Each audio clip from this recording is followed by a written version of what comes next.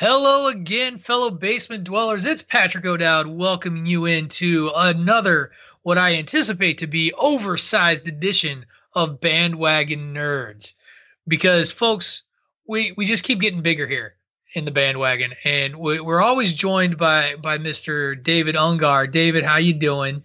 I like all these size sort of things you're throwing out, especially off the tails of last week's episode with the one-eyed monster. You know, after the Sausage Fest edition of Bandwagon Nerds, I feel like we should just talk about how everything's better when it's bigger. Size matters. Size does matter, and size is going to matter today. I feel like this is no longer a special guest on the show.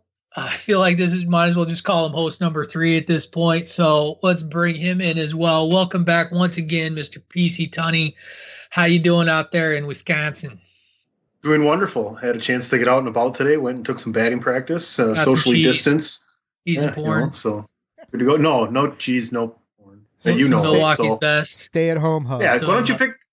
Listen, there's 2 Wisconsinites on this program right now. DP, you have anything to say to this Illini bastard over here? Just because we're living in, the better town, and the Bears still suck, and I can give you some advice.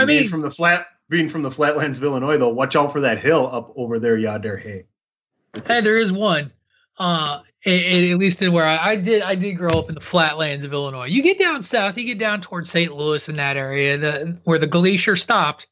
That's where the hills and the mountains are. So, anyway, Tunney, I'm gonna let you make the big reveal because you promised us a surprise going into today's show, and it was a pleasant surprise, a very exciting surprise. But why don't you let all the listeners in on what we've got today as a special guest here? The special surprise here is my main man from across the pond, the one and only Kinny Killa, making his Bandwagon Nerds debut. I know we had recently just done a big wrestling podcast, most of us together.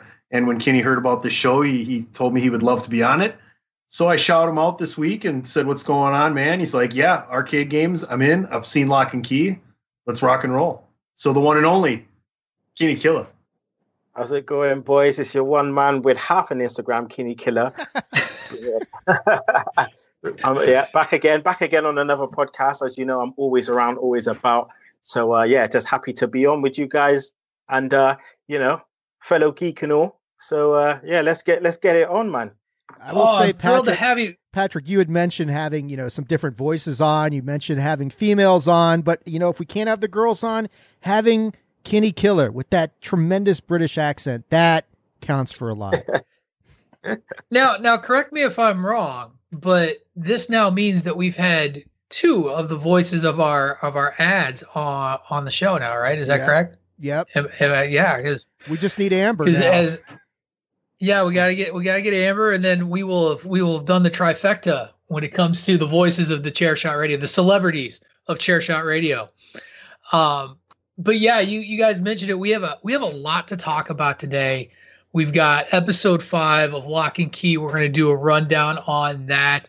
I want to talk about some news. We've had some more updates from Disney regarding release dates and some significant impacts that's going to have on the Marvel Cinematic Universe and just on film releases in general, and kind of get our reactions to that. I think, Dave, your reaction to that particular news bite was the best. Then we'll continue talking about the good before we go to the arcade. I've titled today's episode A Fistful of Quarters, because we're going to talk and we're going to run down our top 10, each of us, our top 10 arcade games of all time. And now I've got to update actually, as we talk about this, I should update the rundown to add Kinny Killa. Done. So let's just dive right in. We're going to do what we've always done. We're going to start with Locke and Key episode 5. And I got to tell you, fellas, this is the first episode where I've been legitimately angry at a character. Hated Kinsey in this episode. Hated her so much, as she went full on, I'm going to be stupid because I'm not afraid of anything and make all the terrible decisions that I can. And I did not like it. I did not like it. I was also, our first significant death since the opening episode happened today, or happened on this week's episode as well, with the death of the principal. And we're getting closer and closer to those ramped up 7, 8, and 9 episodes that Tunney keeps talking about. So those are kind of my initial thoughts. I said that burying fear was going to have ramifications. I think we started to see it today, but I still don't think we're quite done with that yet. So with that, I will open this up to the floor. Feel free, gentlemen. Well, I know Tunney likes to hear us talk about it first, since the other guys have, Kinny and Tunney have watched the whole series. DP, I don't even know if he started it. So, did you try? I'm 0 for right now. And now we have a new Rick for the show. It is the new bandwagoner is on the show. I'll try and make this my only rant, and if Rick listens to this, I hope he does. But Rick, don't be so goddamn lazy just to ask me. He goes into the fucking the direct message feed that we have for this show. Rick is in there, and he comes in and he goes, "Who won last night?" So I send him the results. He goes, "Well, what's happening tonight?" So I send him the other thing. You already opened up fucking Twitter, motherfucker. Just open up a goddamn fucking browser and look it up yourself. Stop being so goddamn lazy, Rick. Fucking good thing. Good thing I got another fucking beer right here. Right. My favorite thing about Rick on the show and the feed, by the way, is when I do the roll call to be like, okay, who's going to be on the show? And usually I get 2 responses. I get Tunney and Dave, and then I invite everybody else. I added DP to the chat so he can actually chime in now. But Rick, every time, what time's the show? What time are you guys recording? As if we don't record at the same goddamn time every fucking week. It is Sunday when we record this show at 2 p.m. every time. Sunday. No. That's right. Anyway, back to Locke. Back to Locke. My thoughts were, I don't want to add a lot that you just added, Patrick, because I agree with all that stuff. I mean, Kinsey, kind of an asshole in this episode, to put it lightly. But the greatest thing the greatest thing about this is I can't remember actually feeling like watching a series and you could actually tangibly feel it shift from lighthearted and kind of, they're just some childish pranks to, oh shit, this got really dark really fast in like a span of 20 minutes. And like Tunney was saying, listening back to the last episode where Tunney was talking about how episode 4 was about to turn the corner. I feel like episode 5 just fucking cut the corner and knocked it all down. And it really seems like they're going to go in a dark direction. You've got the principal who gets killed with a bag over his face. You've got, who's it? Ellie? Is that the girl who's underneath the foundations of the house? You don't know. The swerve. Yeah. Did she do it? Or was it, the well lady who did this whole thing? I don't know. But it just keeps getting better. Like I told Tunney, I just texted him in the chat room, like, Locke and fucking Key, man. Locke, he's been telling us that the whole time. It just keeps getting better. Well, and now we have the whole teardrop tattoo thing, or scar. Sorry, not a tattoo, but the scar. And clearly something was done amongst them.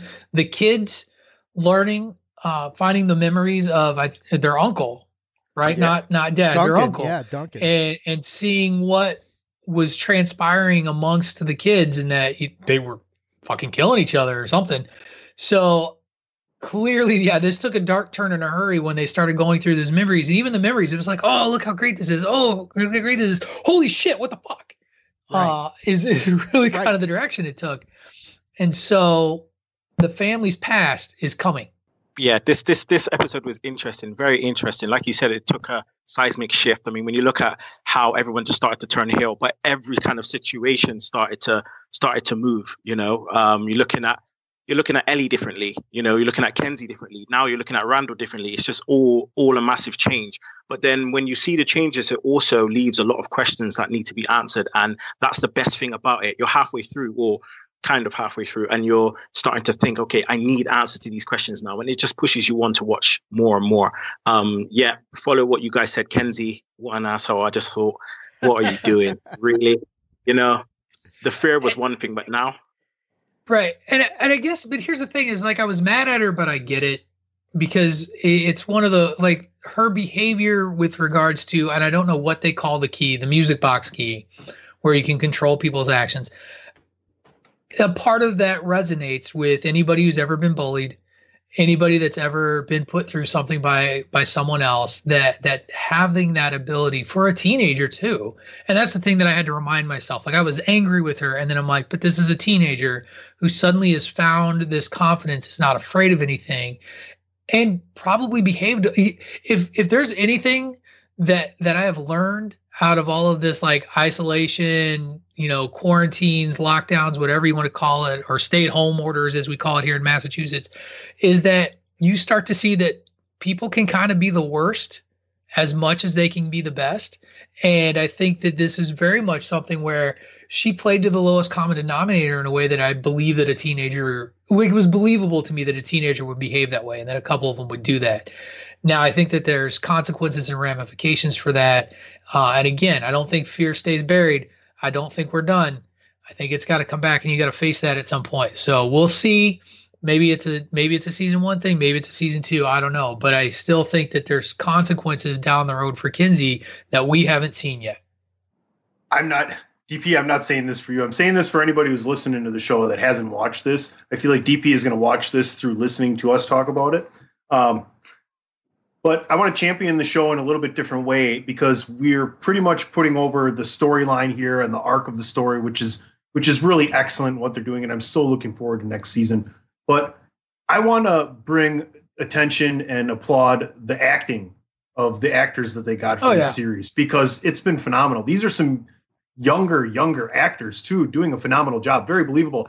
You don't even think about it really, because they do such a great job of portraying the turns and the twists and the emotions that they're kind of cultivating and displaying to people. It's really point on. Yeah. Oh, absolutely. Yeah. Great casting. I mean, casting is key.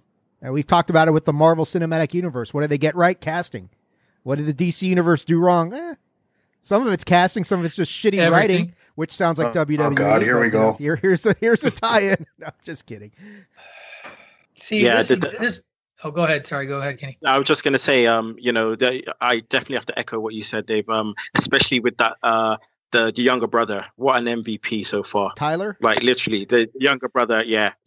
I really like, his acting, and you see a lot of child stars and things like that. Oh, Bodhi. You have a feeling that you're going to see more of him. Bodhi.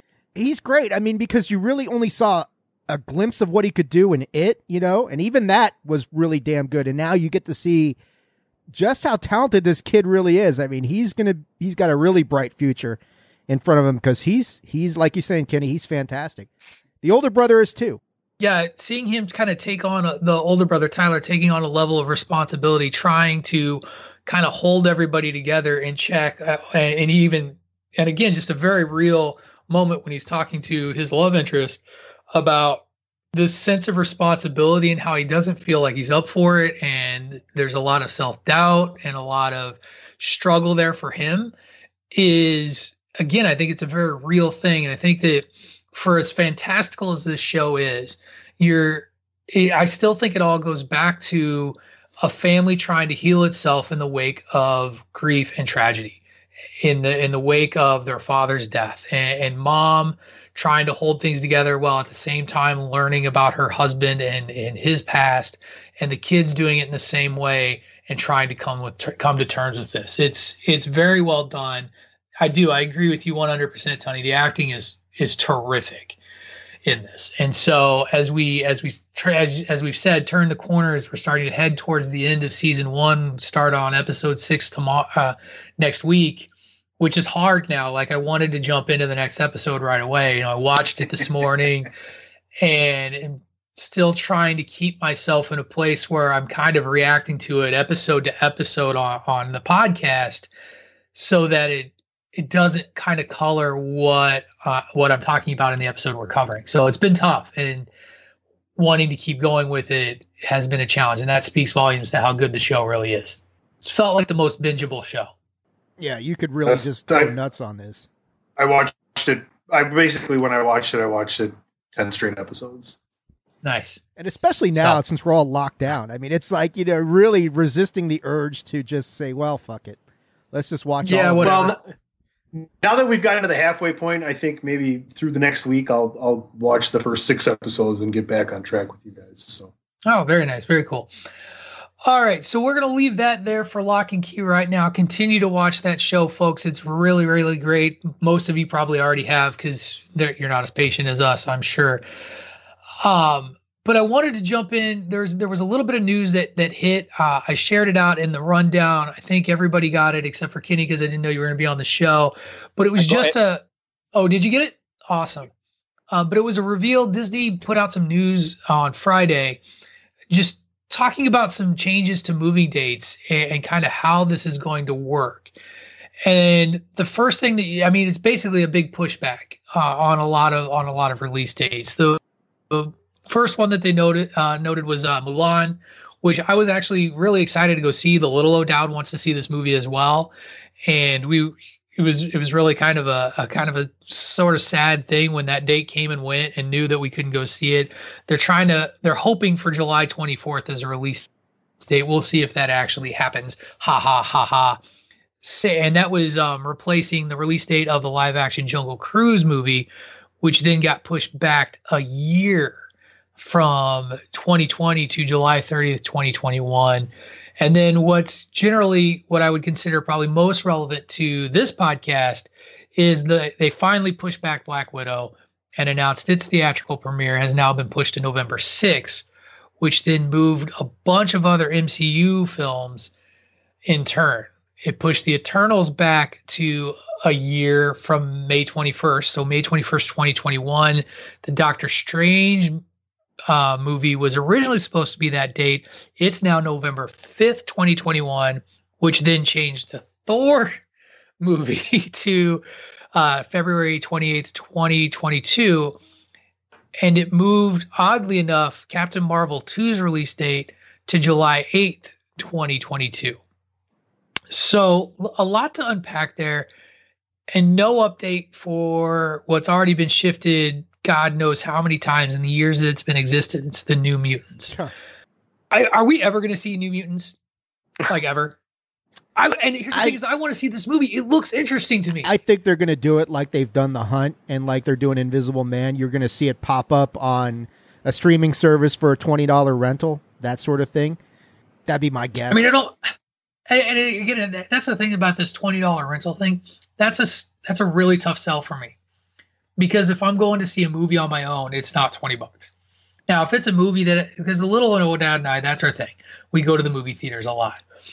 A $20 rental for a movie that both me and the little O'Dowd want to see, 100% can get behind that very, very easily. These other ones, I'd wait. I'd wait on the New Mutants. So I'm surprised they didn't do that with Mulan. Maybe like just release it like that, because especially for the kids and stuff. It's a perfect time right now to be able to sell it on one of that services for $20. Watch it with the kids at home. Right? But what do the movie theaters make more money on? Literally, that's what you have to look at. Like they really don't give a shit. They could really give a shit about your family and being at home, right? Like seriously, it's like how do we project forward and see what's happening? What do we give away that's cheaper? The guy who takes the date and they don't buy anything to eat because they already went out to eat, or we keep the stuff for the theater where the family comes and you're buying popcorn and soda and snack for the kid and everything else. And it's probably more of them. And the prices are cut, but they probably hit the arcade at the theater as well. So look at you tying in the show. Segue, Tunney. Look at that. Tie-in, not a segue. I think the big thing with Mulan is that they're banking so much on money from China that they don't want to make that streaming because they want to do a release in China. Like that was the whole concern about holding off on it in the first place. There was a bunch of reports that came out when all of this stuff started happening and theaters were shutting down and people were being told to stay home about how much of a hit this would cause Disney because of that Chinese market for that specific movie. And so I do understand that it's definitely about the dollars, the cash in this case. I think that's the same thing with the MCU. That's a cash cow. And you don't make that money if you stream it. No. It's funny when you mention Disney and all the movies that they're looking to push back and things like that. And it's the effect that it has, but at the same time it's kind of been a funny period where the coronavirus has started happening now just as Disney Plus comes out. It's just come out over here in the UK. So Literally, it's like a week old, I think. And everyone's going to be purchasing it. Everyone's going to be at home. So a lot of people are going to be purchasing it, where a lot of people may not have thought that they were going to, they may be kind of questioning and R. And now it's like, it's a definite. It's the same with like the Amazon and the Fire Sticks. People were like, and R and whether to get something like that. And now it's like it's sold out, because everyone's indoors. So it's an interesting time. Yeah, movies not coming out, but still there's probably going to be a massive kind of increase in terms of subscriptions for Disney Plus. So do we think this means anything for the MCU other than it is what it is? Not really. I mean, they're just pushing stuff back. I mean, hopefully the additional time gives them more time to like work on, the script, or if they want to tighten up a few things or figure out something else. But otherwise, I don't know. I mean, the only thing I could think is, what if they're going to try and compress things down to get more of this stuff out there quicker to try and get back on the timeline? But really, you're looking at a year delay for the most part, which isn't the end of the world, that sort of thing. I think the other thing that, and Tunney kind of hit on it, what's actually going to make them money, and what do they have confidence would do well in a theater versus what do they have confidence that makes more sense to stream? Because one of the announcements that did come out was that the Artemis Fowl movie they've been working on, that they put out trailers for, it's going straight to streaming, which I found very, very interesting, that it's going to land on Disney Plus and just land on Disney Plus. So they're taking the L, I guess, in terms of that box office revenue to put it on streaming. I don't know. What does that tell us about this movie? Because what it does to me is it concerns me that if they're willing to not make any money off this movie, do they have a lot of confidence in it, or are they just trying to be nice? Well, look at these movie studios and what they have coming up and what they had planned. Just kind of like sidestepping here a little bit. Wouldn't you want to have something in the can that you can release whenever you want to, when people start going back to the theaters that you're not necessarily sure about? Because once things open back up, people are going to go. It doesn't matter if it's fucking Titanic or if it's Norbit, okay? People are going to One-Eyed Monster 2. Whatever, yeah. I mean, people are going to go to the theater. So wouldn't you do your more risky things right when things opened up right away, knowing full well that people are going to go no matter what? I don't know. I just, there's a lot of different ways that they can approach this, but it's all going to be monetarily. That's going to be the bottom line. I mean, I would say like a movie like Artemis Fowl, it's kind of like, I don't know if it's taken an L, but they probably have very tempered expectations and are like, look, let's get what we can out of some of this stuff. The production costs are this. We're just going to take a bath if we don't get something out there. This isn't one of our high profile movies. This isn't Black Widow. It's not Eternals. It's not, on the other side of the fence, Wonder Woman 1984, something like that. Let's just get it out there and see what we can recoup. So I would say to a certain extent, you're right, Patrick. It is a lack of confidence, maybe not so much in the movie, but just its drawing power. And they're like, well, let's put it out there. Let's give this to, same thing with Bloodshot. They knew people were like, on the fence about it. Let's throw it out there and see what happens. And then my nephew commits blasphemy by saying it was better than Winter Soldier this week. I was like, you fucking crazy or what? That's just the cabin fever talking. That's all that is. That's the cabin fever. He's scared. I'm scared for him. I am too. So, yeah, at the end of the day, I think it's a good thing. I think fans of the novels will be excited to be able to watch it without having to go to the theater to see it.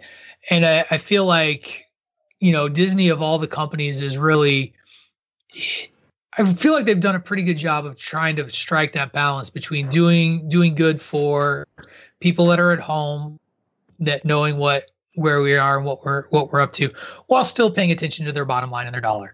And, I think that we have to look at both sides of that coin in order to have kind of a nuanced look at it. But it is a good thing. And that's one of the things that I've kind of really wanted to make sure that we keep talking about this show. And what I'm going to segue into next is that the good things continue to be happening in terms of entertainment for folks while they're still here. And this one's probably just a me thing.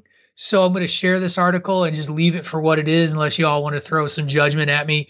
But theater nerds around the world, they get to rejoice. Andrew Lloyd Webber put out this week, I think again on Thursday or Friday, that starting on April 10th, he's got there's a YouTube channel that is going to be putting out his musicals free to stream for 48 hours on their channel. And as a fan of Broadway and somebody who did musicals as a kid, having that opportunity to kind of share that with a little O'Dowd, something I did in high school, something that I still like today, is very, very exciting to me. I plan on taking advantage of this. The channel is on YouTube. It's called The Show Must Go On.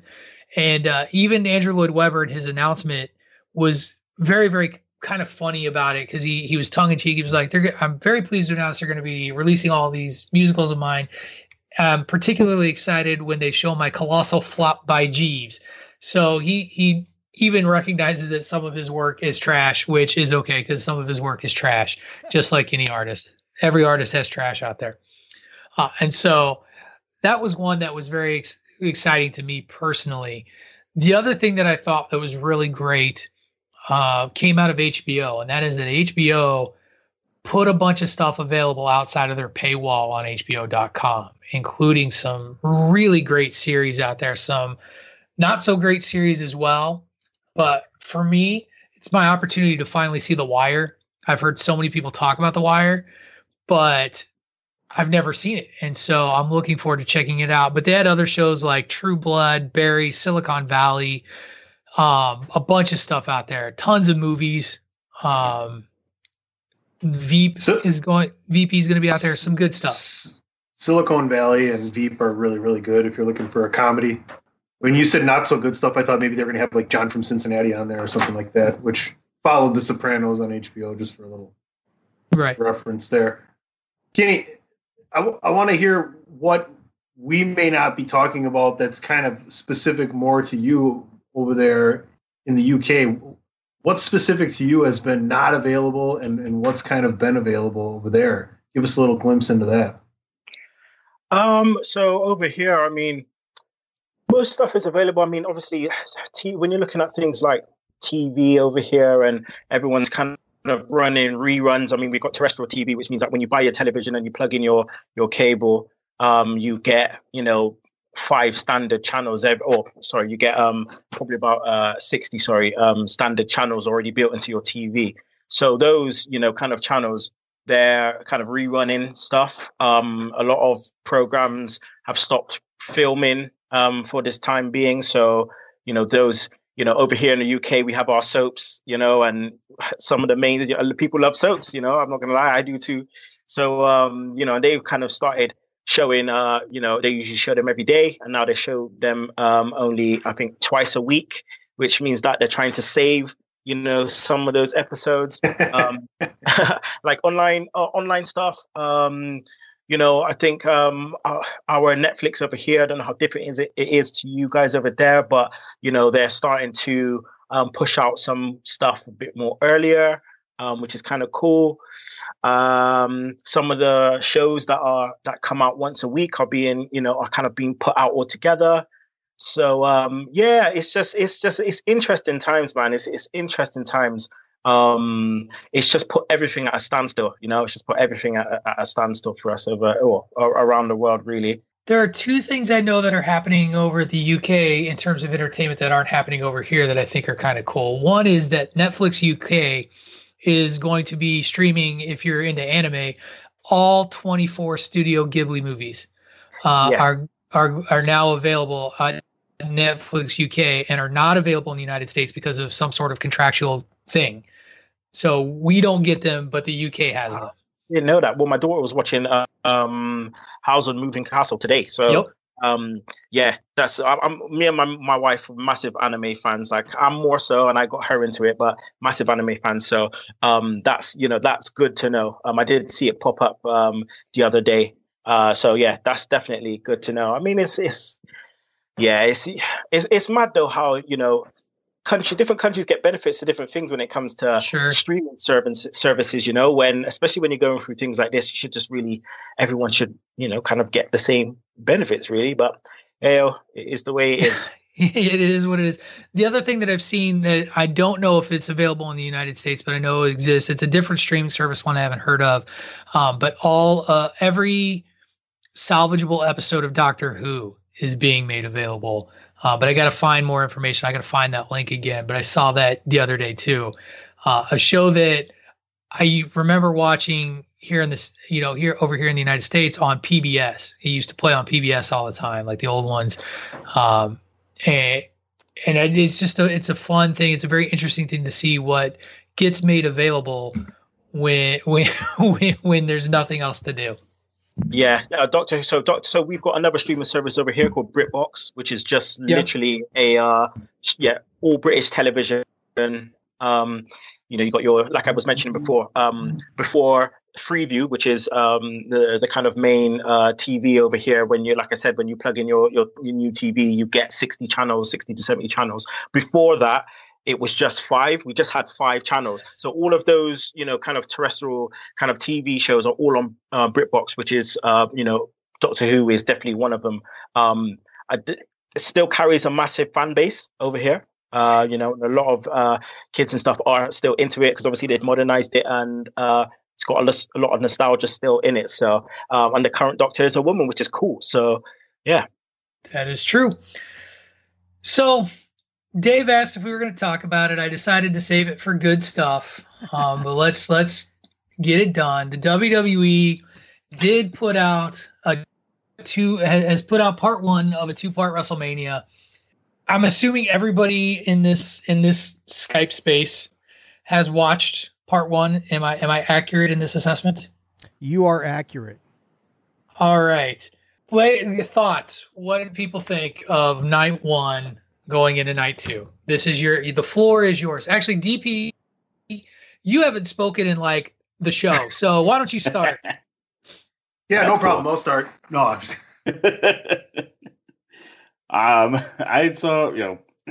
my personal thoughts when I've been watching it was I actually did not like it at all. I was surprised. I don't know. Something, maybe it was just the mood I was in, but watching the matches, some of the matches were okay. I noticed a handful of times where it looked like some good, camera work and a good pause, time when it looks like they switched some things around. I wasn't a fan of the way they were doing it. I thought, it'd be a little more interesting being able to watch just the matches, but having no crowd there definitely hurts. And it just, kind of like Dave was saying with a few of the last podcasts we've been on, it doesn't feel like it should be a WrestleMania. It felt more like a different type of show, and I get it. And I know a lot of people were praising the Boneyard match a bit, but it felt like I was just watching, it wasn't a WrestleMania match. I was watching a movie, I was watching a show, and that's, take that for what it was, I guess, as far as if it was just a show, it was pretty cool. But as far as wrestling went, it was kind of shitty, it's my opinion. Wow. Thank you, Debbie Downer. Okay. Let me ask Dan this. If it wasn't called WrestleMania, would you have a different opinion on it? Probably. Yeah. I think I would. I think it'd be a little different because I don't know. Just the whole... Yeah. Here's my thing. Yeah. My take on it is this is not WrestleMania. I don't give a shit what they call it. This is not WrestleMania. They can call it that. But if you judge it for what it was, and this show standing on its own, you strip away the WrestleMania moniker, this was an excellent show because you look at the main roster talent who I think we all have forgotten just how good they really are because it's so much smoke and mirrors and so much bullshit. But you got to see just what guys like Seth Rollins and Kevin Owens can do when there's none of that crap involved. And it's just them performing. And that was great. The Boneyard match was some of the best stuff I think WWE has done in years. I mean, I loved what they did with this thing. The cinema, Patrick doesn't like it, but Patrick's wrong. So that's just all there is to it. And, really, old man, you gonna start this? Yeah, of course I am, because I want to hear what your retort is going to be to this. But I love the show for what it was. Like, I know Patrick had made the thing that for what it was fine. It was really good. It's just not WrestleMania. That's the only thing. If you go into thinking, okay, yeah, this is WrestleMania. No, it's not. But for what it was, under the circumstances, I thought they delivered and then some. I'm gonna go last. Tunney, you gonna go? Yeah, sure. You can follow me at PC Tunney, and you can listen to me this coming week on Pod is War and at DWI Podcast, because there ain't enough motherfucking time in this day right here, right now, for me to correctly convey exactly what happened to the four of you last night. Thank you very much. Oh, you haven't even heard my opinion yet, man. It doesn't matter. It's wrong. It's not my opinion. Okay. I'll go next. So I was pleasantly surprised. Now, the moment we knew that it was going to be no crowd, I took WrestleMania out of it. I went to WrestleMania last year for the first time. That was the top of my bucket list. I went for the first time, one of the best times of my life. So the moment we knew there was going to be no one there, I took WrestleMania out of it. I knew this wasn't going to be WrestleMania, but literally, like, I was pleasantly surprised. I was going in with no expectations. I thought this was going to be a shit show. I think they could have been more creative going into it with having no crowd there.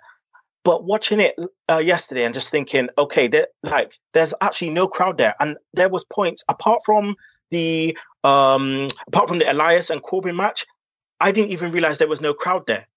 Like, I was really invested in the matches and what was going on. To start out with Kyrie and Asuka has been amazing through this whole time. Like, literally, she's just got better and better and better within this situation. And I just felt that they had a really good tag match. The tag ladder match was just like, I really liked it without the crowd. So just imagine what it would have been like with the crowd. Like, for me, that was one of the matches of the night. And then the end with the Boneyard, the cinematography of that thing, like, Jeremy Borash has to be all over that. He has to be all over that. And I just thought it was so different. Yes, it wasn't your typical wrestling thing, but dude, that match just put another 5 years on Taker, because if Taker can do those matches like that, hey, fair enough. You know what I mean? Because I don't really want to see Taker actually wrestling again. I don't want to see him wrestling again, but I would watch him doing that again, 100%. So I definitely have to give it a thumbs up for what it was, and it gives me some kind of interest for tonight. All right, so I kind of land somewhere in the middle. I do think this was good for what it was. I disagree with you, Dave. They're calling it WrestleMania. It's WrestleMania. Whether you think it's not WrestleMania because you want the big arena and the crowd and what it is, the WWE has called it that. They're decorating the Performance Center with a set that says WrestleMania. So fuck you, it's WrestleMania. Do you consider it WrestleMania? Yes, because they're calling it as such. Okay. I don't think so it feels. If they told you the sky was red because they said so, you'd say, "Yeah, the sky's red." No, because the sky isn't their intellectual property, Dave. What, WrestleMania is their intellectual property. You're a lawyer, you know this shit. What number WrestleMania was last year? 35. What number WrestleMania will next year be? 37. That's the end of this argument. Yes. Thank you, Tunney. I rest my case, Your Honor.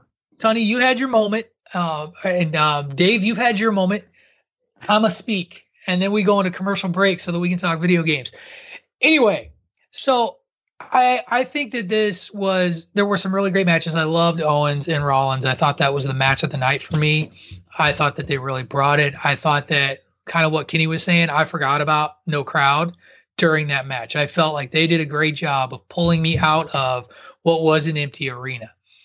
I think that having the event, my opinions notwithstanding, I think in the end achieved a little bit of what they were trying to do. I think that some of the responses are a little hyperbolic and a response to, it's kind of, I'm going to use my Phantom Menace argument. When people went and saw the Phantom Menace in the theater, they were all like, "We love this. This is so great. Star Wars is back." And like 4 years later, they're like, "This movie wasn't so good." I think this was an okay show. I think that there was some good. I think there was some not so good. I did not particularly care for the Boneyard match. Then again, I'm amongst the crowd that, oddly enough, that even though I don't really care for AEW, don't love gay spooky Undertaker with the magic and the teleporting and the fire. Like I just don't. It's never been my thing. It's okay, Dave. It's okay. I'm just saying but that wasn't, I mean, he was like an amalgamation of American Badass, mystical Undertaker last night, but he also teleported his ass out of a grave, set a building on fire, and drove off to Metallica playing in the air. He did. So anyway, I'm not saying you can't love it. They had me at Metallica. Yeah, they had me at Metallica when he drove up. I was like, yup. That's another beer. I will say this: the cynic in me, every time AJ's like begging, please don't bury me, please don't bury me. I'm like, some asshole on the internet's gonna be like, too late. But otherwise, it was fine. Like it was fine for what it was. I didn't hate it. I enjoyed it. I think that people wanted it to be great, so they called it great. I didn't feel it was great. I thought it was very good. It was better than I expected. I would say that. And I would say that Rollins and Owens stole the night from me. And with that, we're going to take a brief break, pay some bills, listen to some commercials. You're going to hear the sweet, sweet, smooth voice of Christopher Platt and the beautiful British voice of one Kinny Killa. And you will then come back and hear us talk about our favorite arcade games of all time. You are listening to Bandwagon Nerds on the Chairshot Radio Network at thechairshot.com. You can also listen to us on eWrestlingNews.com. We'll see you on the back end. Why should you visit thechairshot.com? Thank you. Thechairshot.com. Always use your head. Why should you visit thechairshot.com? Chairshot.com is your home for hard-hitting reviews, news, opinion, and analysis with attitude. Why? Because you're smarter than the average fan. Thechairshot.com. Always use your head.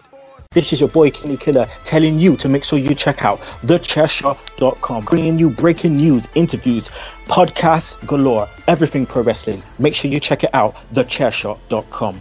And we're back. Time to jump into the meat of today's episode because I feel like this is going to take a while. We're going to go to the arcade. So last week we were doing, in the midst of Sausage Fest 2020, we determined the next basically 6 weeks of shows in talking about video games. And at the time, I think what we had discussed between Dave, Tunney, and myself was breaking it down by like our top 5 systems and then our top 3 games within those 5 systems. Well, as people know, things evolve, things change. And what has been born is the Video Game Project. 6 weeks of episodes covering video games starting today. Today, we're going to cover arcade games and arcade cabinets. And then we're each doing a top 50 video games of all time across systems. And we're going to break down our 10 a week until we get to number 1 on whatever date 6 weeks from now is. I don't know what it is. I can't do math. I was an English major, so we won't worry about it. Over or under whether the lockdown is still in effect in 6 weeks. I mean, May 17th. That is the day, May 17th? That is the day after O'Dowd's birthday. 2 days after Tony's birthday. We be celebrating O'Dowd's birthday, talking our top 10 video games of all time. That's going to be a great show. Already excited for it. Thank you for the quick math, Mr. Tunney. But before we go into that, today we're going to talk about the arcade, because before the console was king, arcades were king amongst the youth of America for forever. And I wanted to do, before we even got into talking about a top 10, just a little bit of a history lesson. So I don't know how old everybody is around the room here. I know that you do, liar.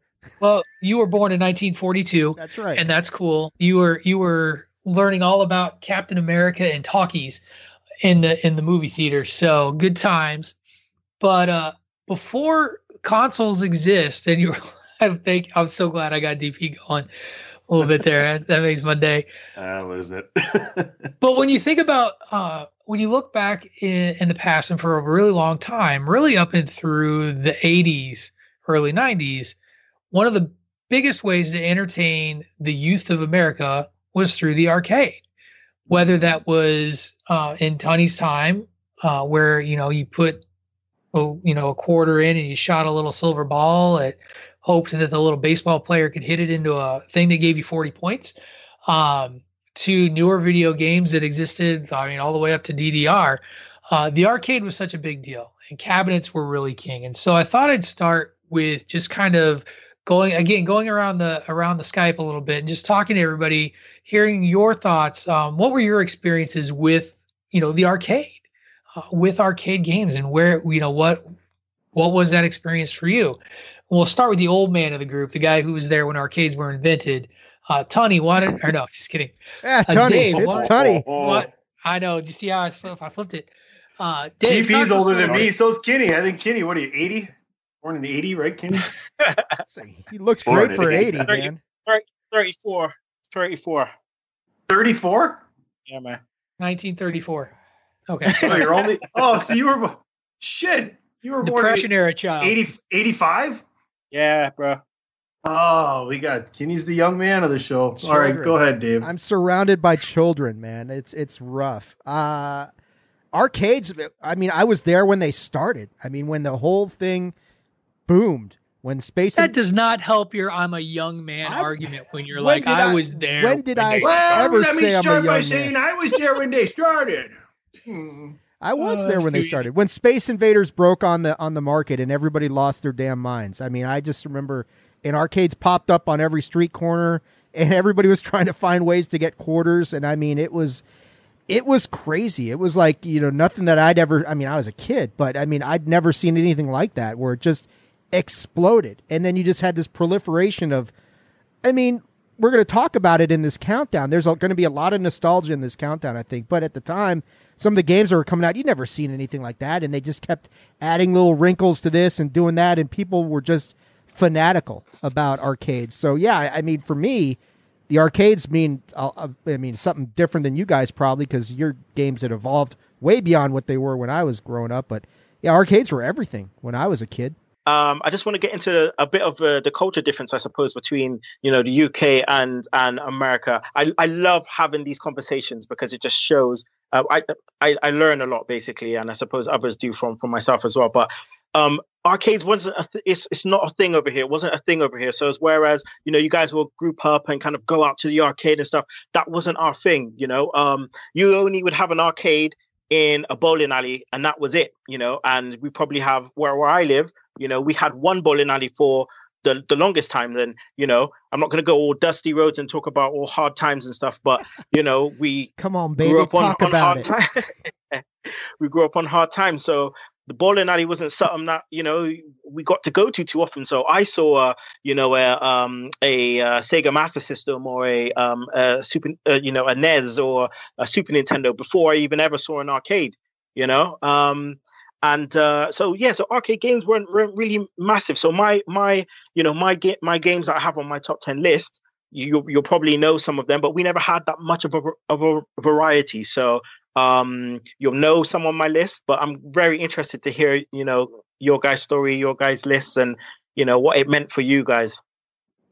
I love that you brought up the bowling alley, because here's the thing that I found really interesting when I went back and thought about this. So the arcade existed. The arcade that existed when I was a kid existed in the Champaign-Urbana Mall, and it was called Tilt. And it was right next to Walden Books. For those of you who remember bookstores in the mall, Walden Books, a little corner store. And it was one of those places that if my parents let me walk through, it was a huge deal. But where I saw arcade cabinet games the most were at the bowling alley, at, oddly enough, Walmart. Walmart had its little game section where you could go in and there would be a couple of cabinet games. I distinctly, one of my favorite games on the list, I used to play when my mom would take us shopping at Target and would just play it all the time when it was there.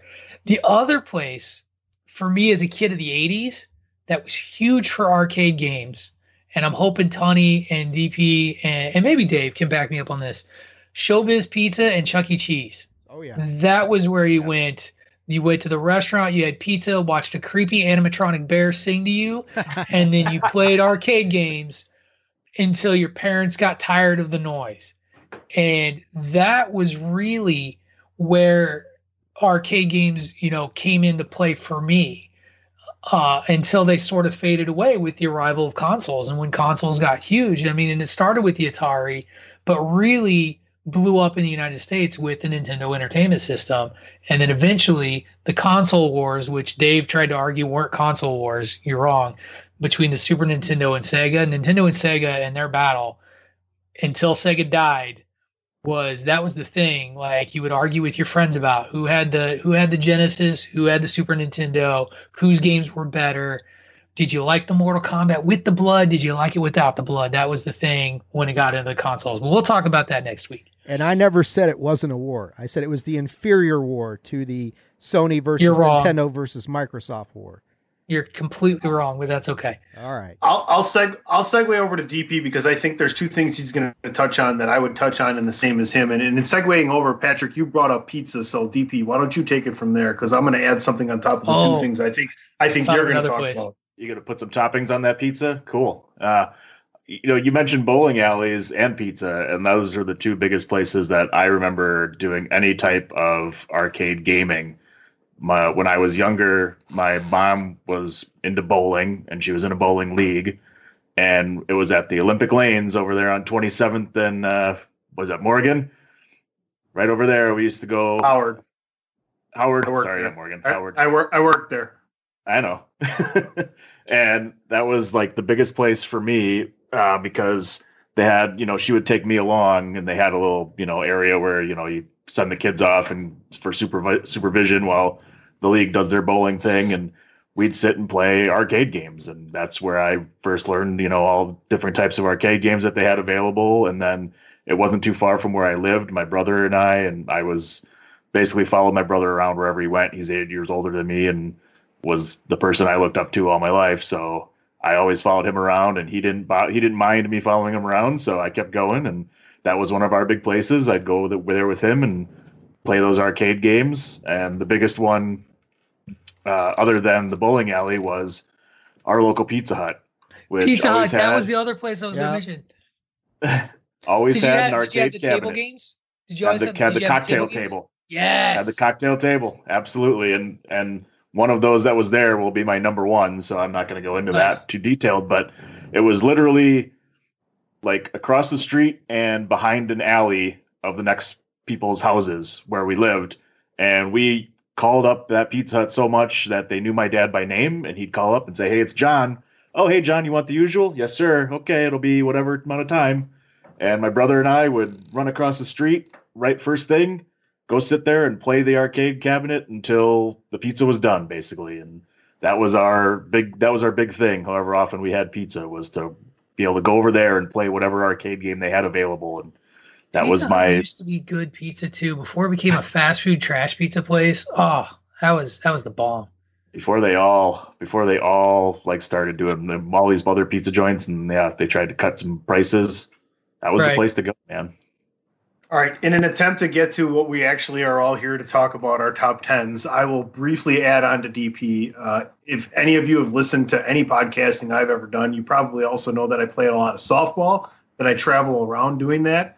And in growing up, I also did that and went with wherever my father went, which means growing up, where was I? I was in the bars. And a lot of bars have a lot of really good video games. And what better way than to, talk, gruffly with your good friends playing softball with your kid around than to have him off playing video games so they can talk about women and booze or whatever the hell else they were talking about.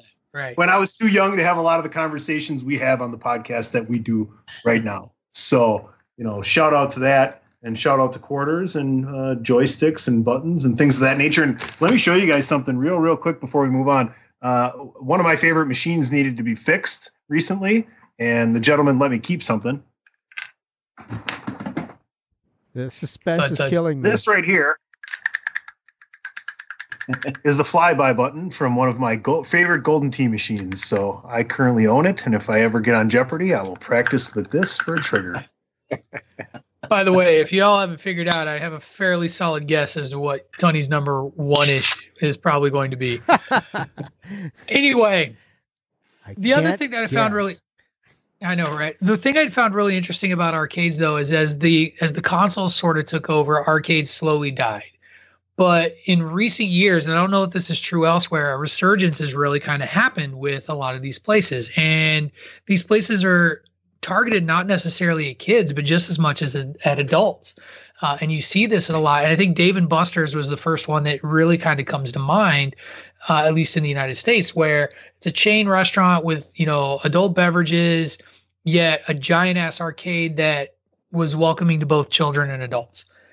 And you could play games to win tickets, and you would take those tickets and get prizes, and the prizes were geared, like you could get full on entertainment systems, you could get PlayStations, you can get Xboxes. I went to one in Hawaii. The family was on vacation in Honolulu, and I remember Mrs. O'Dowd getting wine stoppers with the tickets she wanted Dave & Buster's. Like it's interesting. And then the other thing that's I've seen really come about is a lot of these retro arcades at bars. We have a place in Massachusetts in the area that we are in the Valley. It's called The Quarters. I see, Kenny, you're agreeing too. Full on 21 and older bar with retro video games, cabinets lining all along the walls, no prizes, no nothing, just video games. And at this place, every single game costs $0.25. So you drop in, you give them $10, they give you tokens. And then they do like bracelet days where you get unlimited tokens and that sort of thing. And that's a thing that's really come back. And, you know, nostalgia being what it is, I'm excited for it. I love it. I get to share it with the little O'Dowd. There's a place in the Falls here, not too far from where I live, that I actually went to a couple months ago called the Garcade.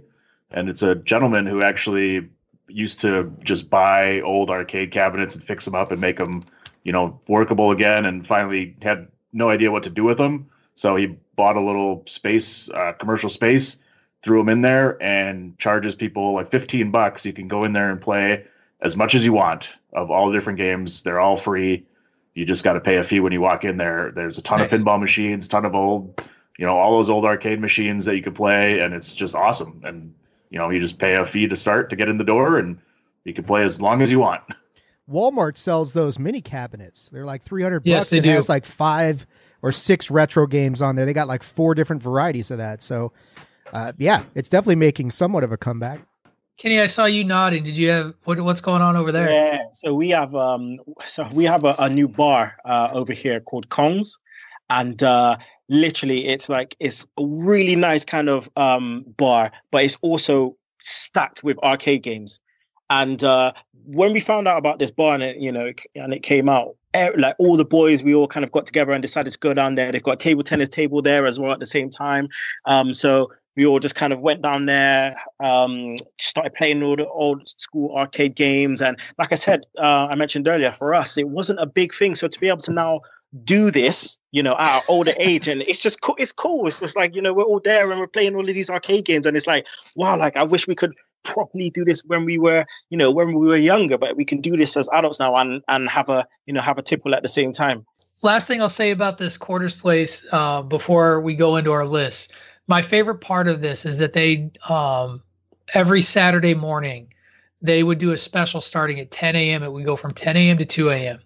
And it was a kids-friendly Saturday morning cereal bar where they would put out all old school breakfast cereals for kids, all you can eat, all you can play, and they would play retro Saturday morning cartoons on their projection screen.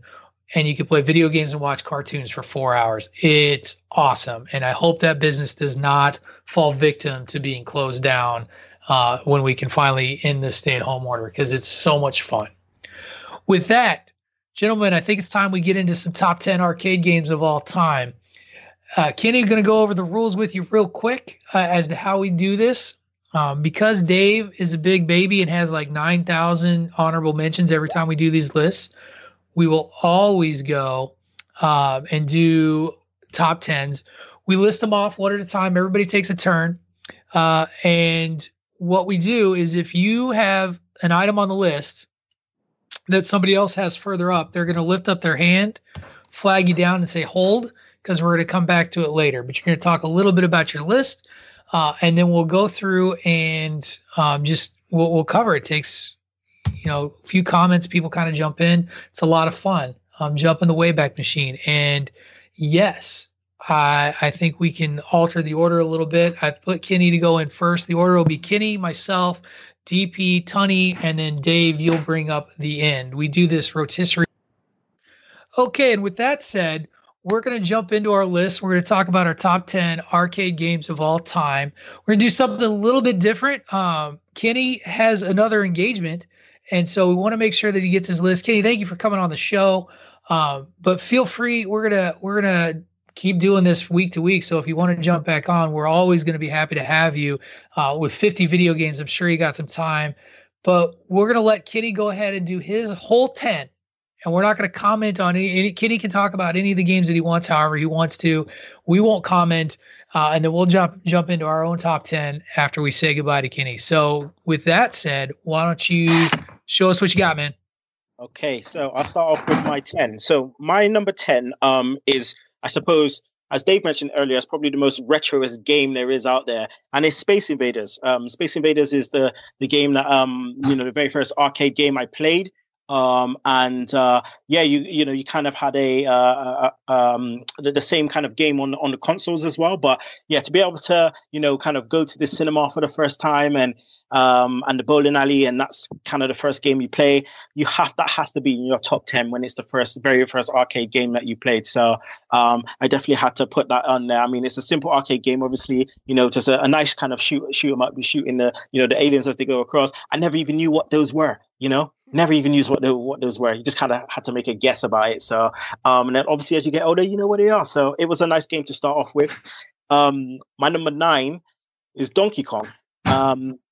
Donkey Kong, again, obviously I got introduced to kind of Donkey Kong through Mario, but when I found out that there was actually an original Donkey Kong game, and it looked very different to what Mario was like, I was like, okay. This is cool. I can kind of get down with this, and then seeing how Donkey Kong kind of evolved into the platform that it was on the Super Nintendo with Donkey Kong Country and on the N64. So that definitely had to be in my top 10. Double Dragon is my number 8.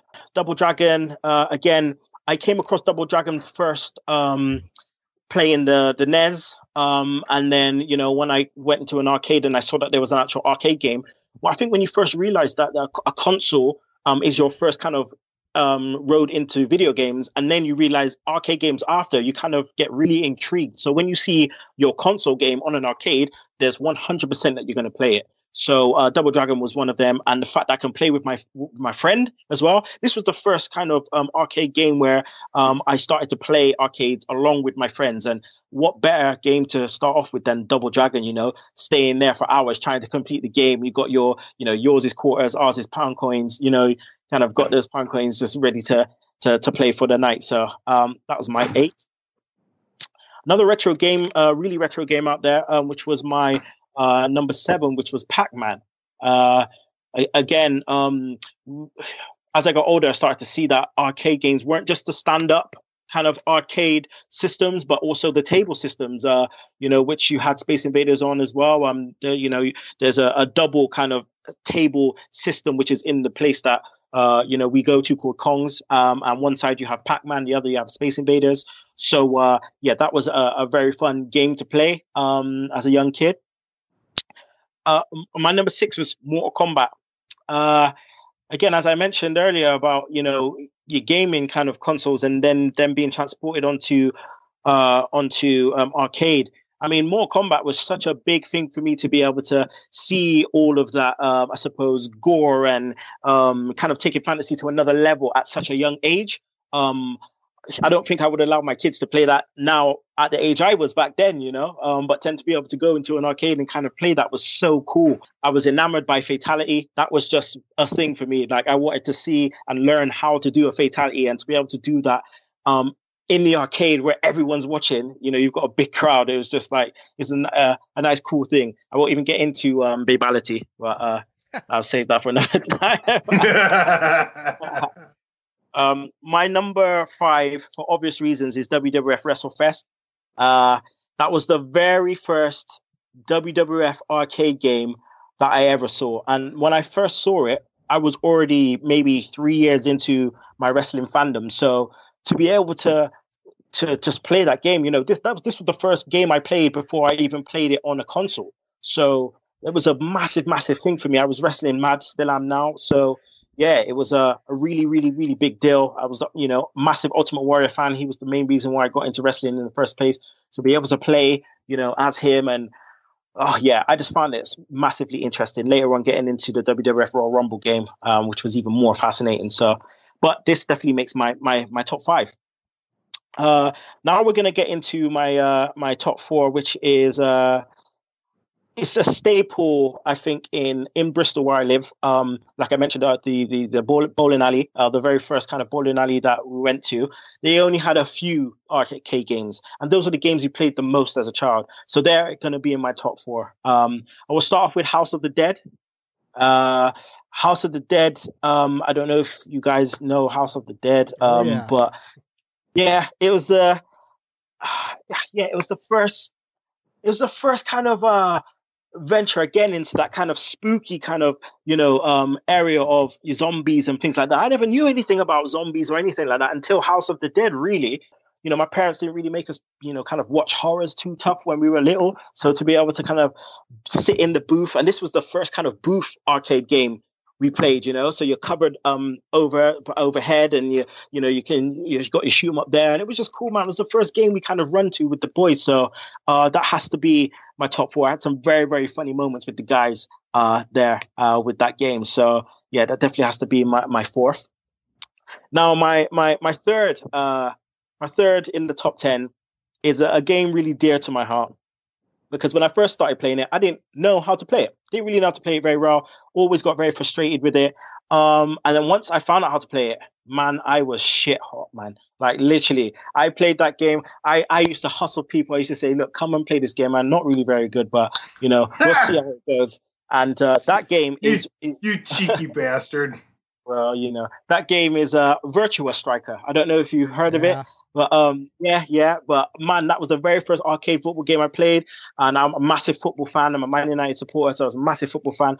And obviously it's international teams, so I was always playing with Brazil.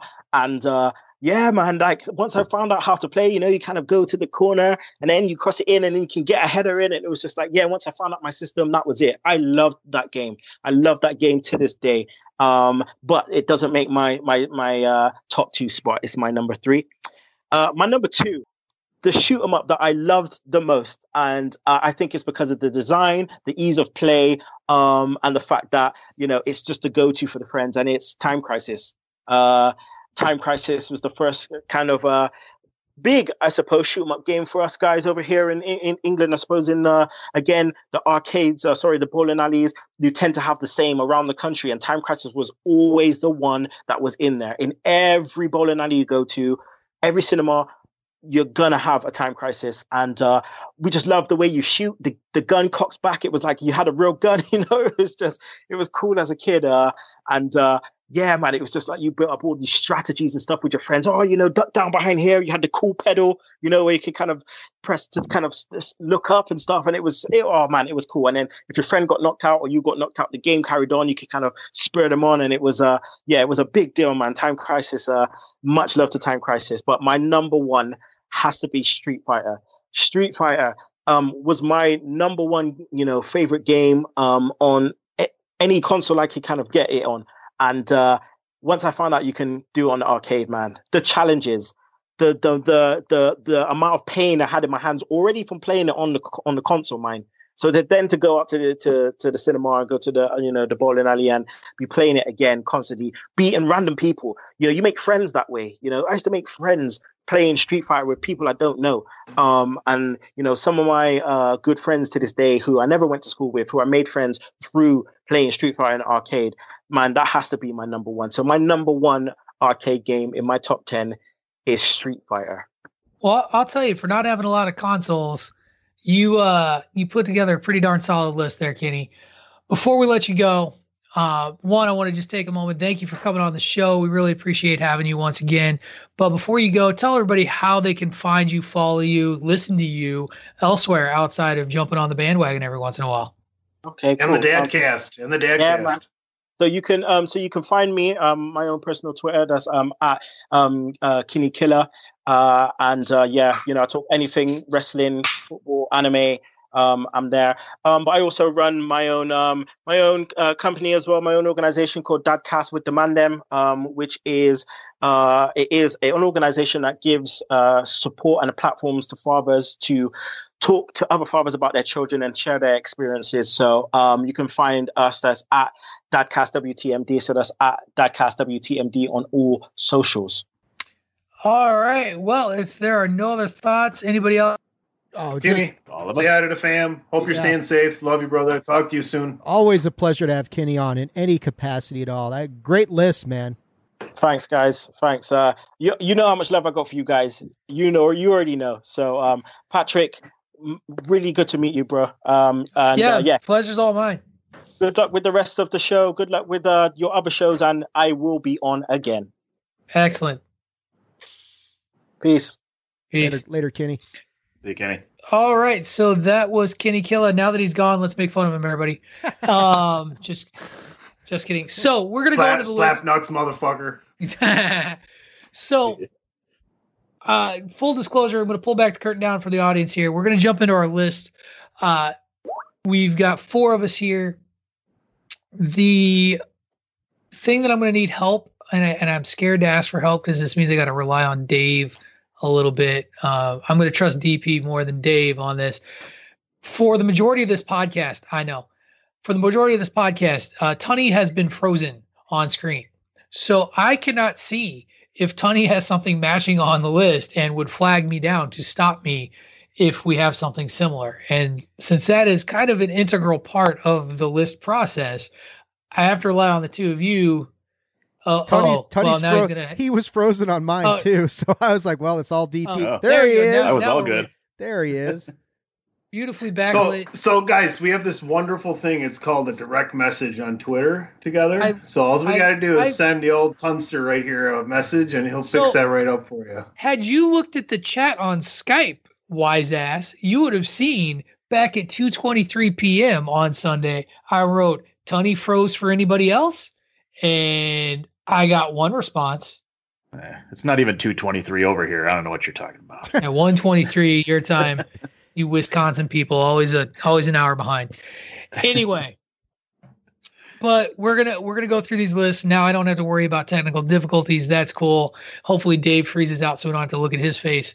But we'll go the order that I've got down here. I wrote it down arbitrarily. It's me going first, DP second, Tunney third, Dave bringing up the rear. Just where I like to be, man. Just where I like to be. Yeah, working from behind. I get it. Anyway, but before we do that, working on your knees. That's true. Touche. Before we do that, in working on this top 10 list, I couldn't not have honorable mentions, and I will share that one of these honorable mentions on my list, and so we'll let everybody share others.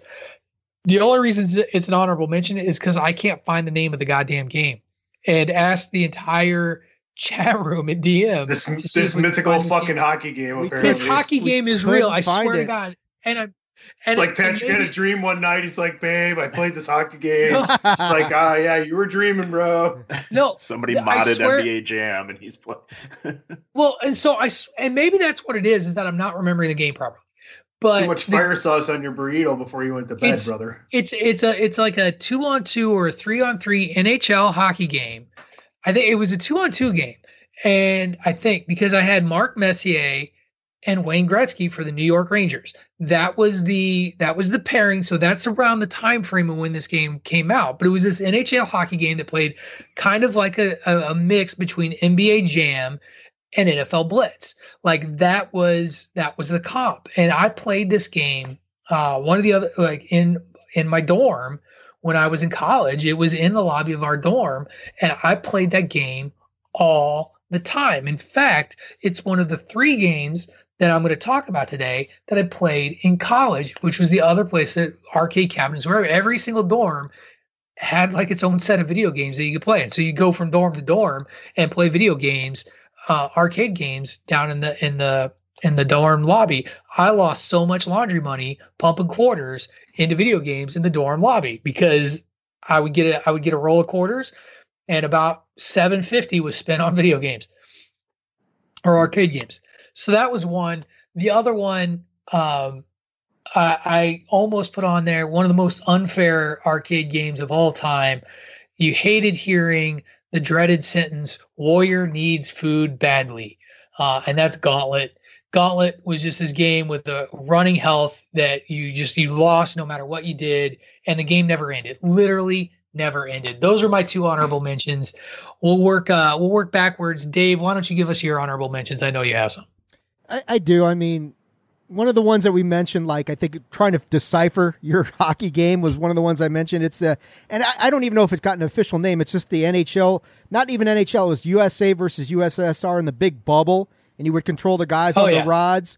And I mean, that game we played. It's like skee ball. Yeah. Or not skee ball, like foosball. Yeah, somewhat. Yeah, exactly. Like foosball. I mean, we played the shit out of that game because this is right on the tails of the 1980 Miracle on Ice. Yeah, I know. Old and all that kind of stuff. But that game was fantastic. There are other ones. I mean, Frogger, which I know we're going to talk about later on. That's one. Asteroids was another one that's an honorable mention. Street Fighter 2, which Kenny just mentioned, was his number 1 or some iteration of Street Fighter, which of course spawned its whole own conference, the Evo conference. And then there's a game that I just, not even an honorable mention. It's just kind of a fun story about it. My friend's dad, when I was a kid, he actually owned an arcade. This arcade was located on 14th Street in Washington, D.C.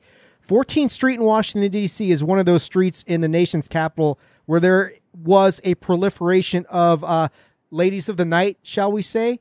So when you would go into the arcade as teenagers, we would get accosted by the prostitutes, which made the whole thing a lot of fun. But there was this game called Quarter Horse that I doubt anybody's ever heard of. The general concept is... Quarter Horse?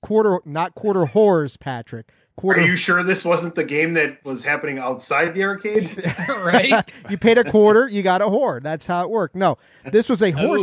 This is a horse racing game where you would bet on the horse races, and then I don't know how they did it. I still haven't figured out. They must have had like a laser disc or something early technology, and you would actually watch the race. It was like a video of a real race, and you would bet on the horses, and you'd win money depending on the outcome. And we would always bet on the long shot. And because my friend's dad owned the arcade, we didn't have to put in quarters. And it must have taken like 8 hours before the long shot finally came in.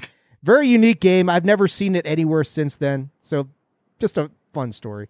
So, of course, Dave with, 5 honorable mentions. DP, what do you got? You got any honorable mentions for us? I do. There was a couple that it was tough to, as I was making the list, they kind of flipped in and out of the list as I was trying to put the top 10, but they didn't make the final cut. Was the Simpsons arcade game, which is being the Simpsons as like my favorite all-time, television show. Basically, it was hard to keep it off the list, but that was one of those just button mashers that was a lot of fun to play. And Operation Wolf, which was actually one of my brother's favorites, and where you actually had the Uzi right in front of you, the machine gun, and you could just sit there and you would point at the screen and shoot, and it would just go across the screen. It was just that one was a lot of fun and just unique that you actually had that stationary gun that you could play. Those are my 2. Tunney. All right, I'll go through this quick. Air hockey. Air hockey was in the arcades. You could play air hockey. Air hockey was a good fucking time, okay? So it's still going to make the honorable mention. A few things that are going to probably be on 3 games that are probably going to be on somebody's list up higher: Donkey Kong, Pac-Man, and Galaga. Loved them all, whatever iteration of Pac-Man you want.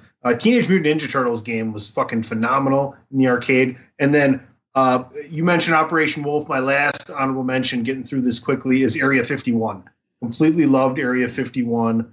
It's really funny because there was a softball tournament when I was a younger man we used to go to for 3-4 years in a row, and the same Area 51 was in the hotel lobby, and we would stay up till 2-3 in the morning pumping quarters into that thing. So that's my honorable mention. All right, so let's get to it. I love that Tunney is at least way more efficient with his 900 honorable mentions. Dave's got an old-timey story with all of them. And I'm going first today with my number 10, mentioned in a couple of honorable mentions. I think in Dave's honorable mentions, that's Frogger. Anybody else got Frogger on their list? All right, seeing no. So one of the other places where I used to go and play video arcade games all the time, when I was in 7th and 8th grade, we had a youth center. And this youth center would do evenings, Friday and Saturday nights for 7th and 8th graders. You'd go in, you'd pay like a flat fee, and then video games were free. And Frogger was one of those Pizza Hut tabletop versions that they had. And I would sit and hog the Frogger machine until people either got angry with me or they closed up shop. Loved Frogger, played all the time, sucked at it, but loved playing. It was terrible at the game. We get to like the 4th screen, and that was about as far as I could get before that damn semi would run me over. Loved me some Frogger. I feel like Jerry Seinfeld paid a gigantic tribute to Frogger in an episode of Seinfeld. If you haven't seen it and you're a fan of Frogger, check out that episode of Seinfeld. It's phenomenal. The holes, Jerry, the holes. DP, you're number 10. My number 10 is Ivan Iron Man Stewart's Super Off-Road. I don't know if anybody played that one. No. But I played the Nintendo version. I played both. I think a lot of mine kind of carry over because I think some of the times I played it on the Nintendo and then ended up playing it in the arcade after. But this was one of them I loved playing in the arcade because you had your own steering wheel.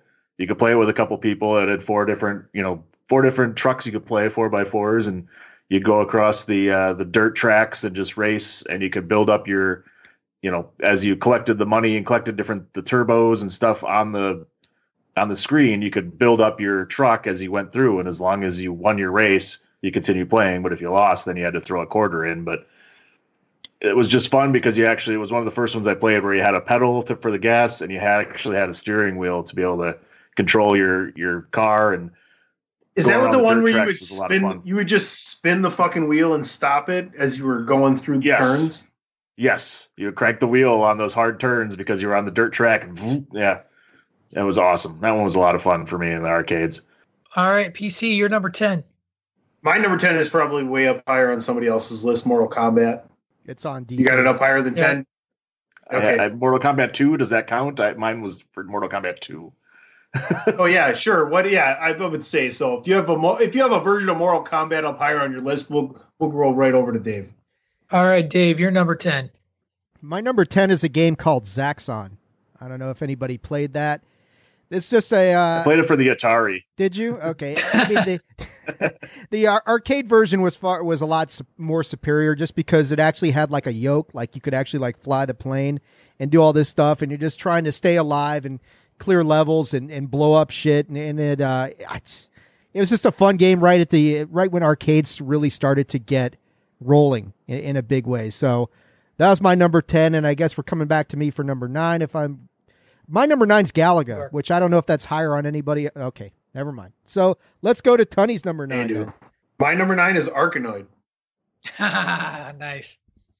Nobody else? Dude. Not on the list, but it's a good game. I'll tell you what, I would say 75% of the bars that I ended up in, softball in Wisconsin is a big tradition, right? And there used to be in the 80s and 90s, 16 to 32 teams, depending on where you would go. And then everybody would be sponsored by a bar. So you'd always go back to the bar and support that on that Saturday or Sunday night. And Arkanoid was always in the bar. And it was such a fun game with the dial. And then, you could elongate the bar at the bottom, or you could get multiple balls. You could even get the shooter. You could get the sticky button. But I just remember just feeling like it was a game I could play that I didn't, if I didn't play all the time, I could still have fun doing it, right? You didn't have to be a genius at video games to have a good time with Arkanoid. So I'm sure everybody here played it. And it's on my top 10 because I played it a lot growing up. Very nice. TP, where do you, number 9, sir? My number 9 is NBA Jam. Actually, it's my number 9 too. So okay. Is it higher up on yours? So we'll skip my number 9 and I'm going to go to my number 8, which was the game that I talked about playing at the local Walmart over and over and over again. And that was Captain America and the Avengers. Excellent. Seeing no hands. Somebody mentioned the Teenage Mutant Ninja Turtle game earlier in honorable mentions, and The Simpsons. This Captain America and the Avengers was an earlier was done in a similar vein. You could be either Cap, Hawkeye, the Vision. Was it side scrolling as well? It was a side scrolling game. Awesome. It was done on the same mechanics and same physics as those games. Where you're side scrolling, line up, punch, punch, punch. It was Captain America, the Vision, Hawkeye, and Iron Man. Those were your choices that you could play. And it was dope. It looked so cool. But I used to, while my mom was checking out, I would get my quarters, and while mom was checking out, I would play Captain America and the Avengers. I would always either choose to be Iron Man or the Vision because they could fly. Nobody ever picked Captain America because he could only sort of throw his shield most of the time. He punched, and that was dumb. And why would you do that? Why would you throw the shield every time when you could do things like shoot lasers out of your head or the Hawkeye with the arrows? You know, Patrick, sometimes it's a good thing. Patrick, sometimes I wish on this podcast you would tell the people how you really feel. I know I hold back a lot, so I get that. But love that game. Was a lot of fun. Really, you know, just like anything else, really difficult game. But was one of the earliest iterations of that sort of platform that you see in a lot of games, like a Double Dragon, like a Final Fight, like a lot of other games. So Kung Fu. Cool. Kung Fu, yep. Fu. Oh, man. Add it to my honorable mention. All right, DP, we're back to you with your number 8. My number 8 was previously mentioned by Kinny Killa, but it was WrestleFest, the WWE game. All right. Oh, hand up. Moving on. Yep. Tunney, you're number 8. My number 8 is Big Buck Hunter. Anybody else got that on there? You don't like it, Patrick? Nice. I find that game thoroughly dull. You know what? Here's why I like it is because majority of the time I go out to the bar, it's after a softball game, and the softball guys are together, right? So what better way to play a video game for shots than to do a round of Big Buck Hunter? You know, the low round buys, you know, and there you go. So you get a number of animals that come out, and it's a shooting game on the screen. I just enjoy the treks. I've played it individually. Me and a buddy used to play it back in the day.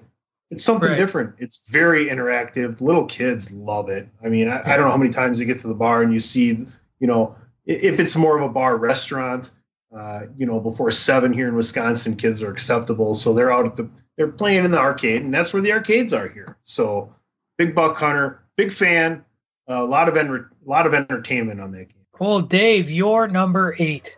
My number 8 is, this is something that Kitty had mentioned on his countdown. It's the grandfather of all arcade games, in my opinion, and that's Space Invaders. Don't see anybody else. I mean, this was the game that started it all. This was the first thing that really just broke the doors down and got everybody just completely nuts about the arcades. Space Invaders, very basic game. You know, you're just scrolling your little guy back and forth, shooting the aliens as they march down towards you, getting ever closer.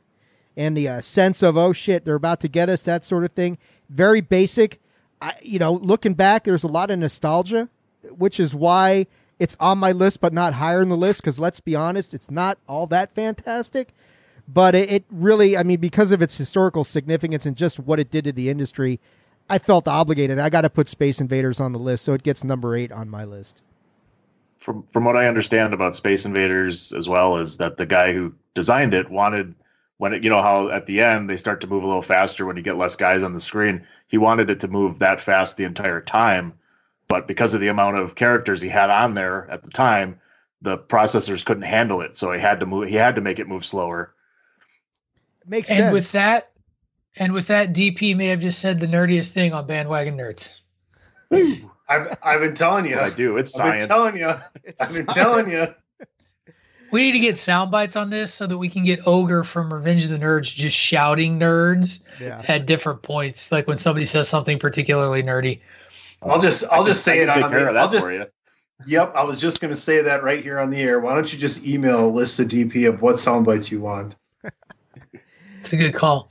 My number 7 was also something mentioned by Kinny on his list, and that's Donkey Kong, which kind of came in on the tail, well, not the tail end, but right about the middle of the arcade craze, where it was just, you'd never seen anything quite like this game. I mean, it did introduce Mario to the masses, and it's pretty basic. You're just running, jumping over barrels, climbing ladders, trying to avoid getting squashed by barrels, get the monkey at the top, who always leaves with the princess, and you just keep rinse and repeat.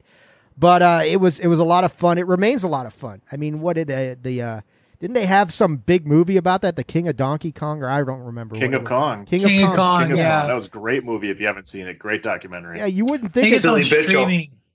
Yeah, Silly Bitch, right? You wouldn't think a game like that would foster such an intense rivalry, but it really did. And it's a classic.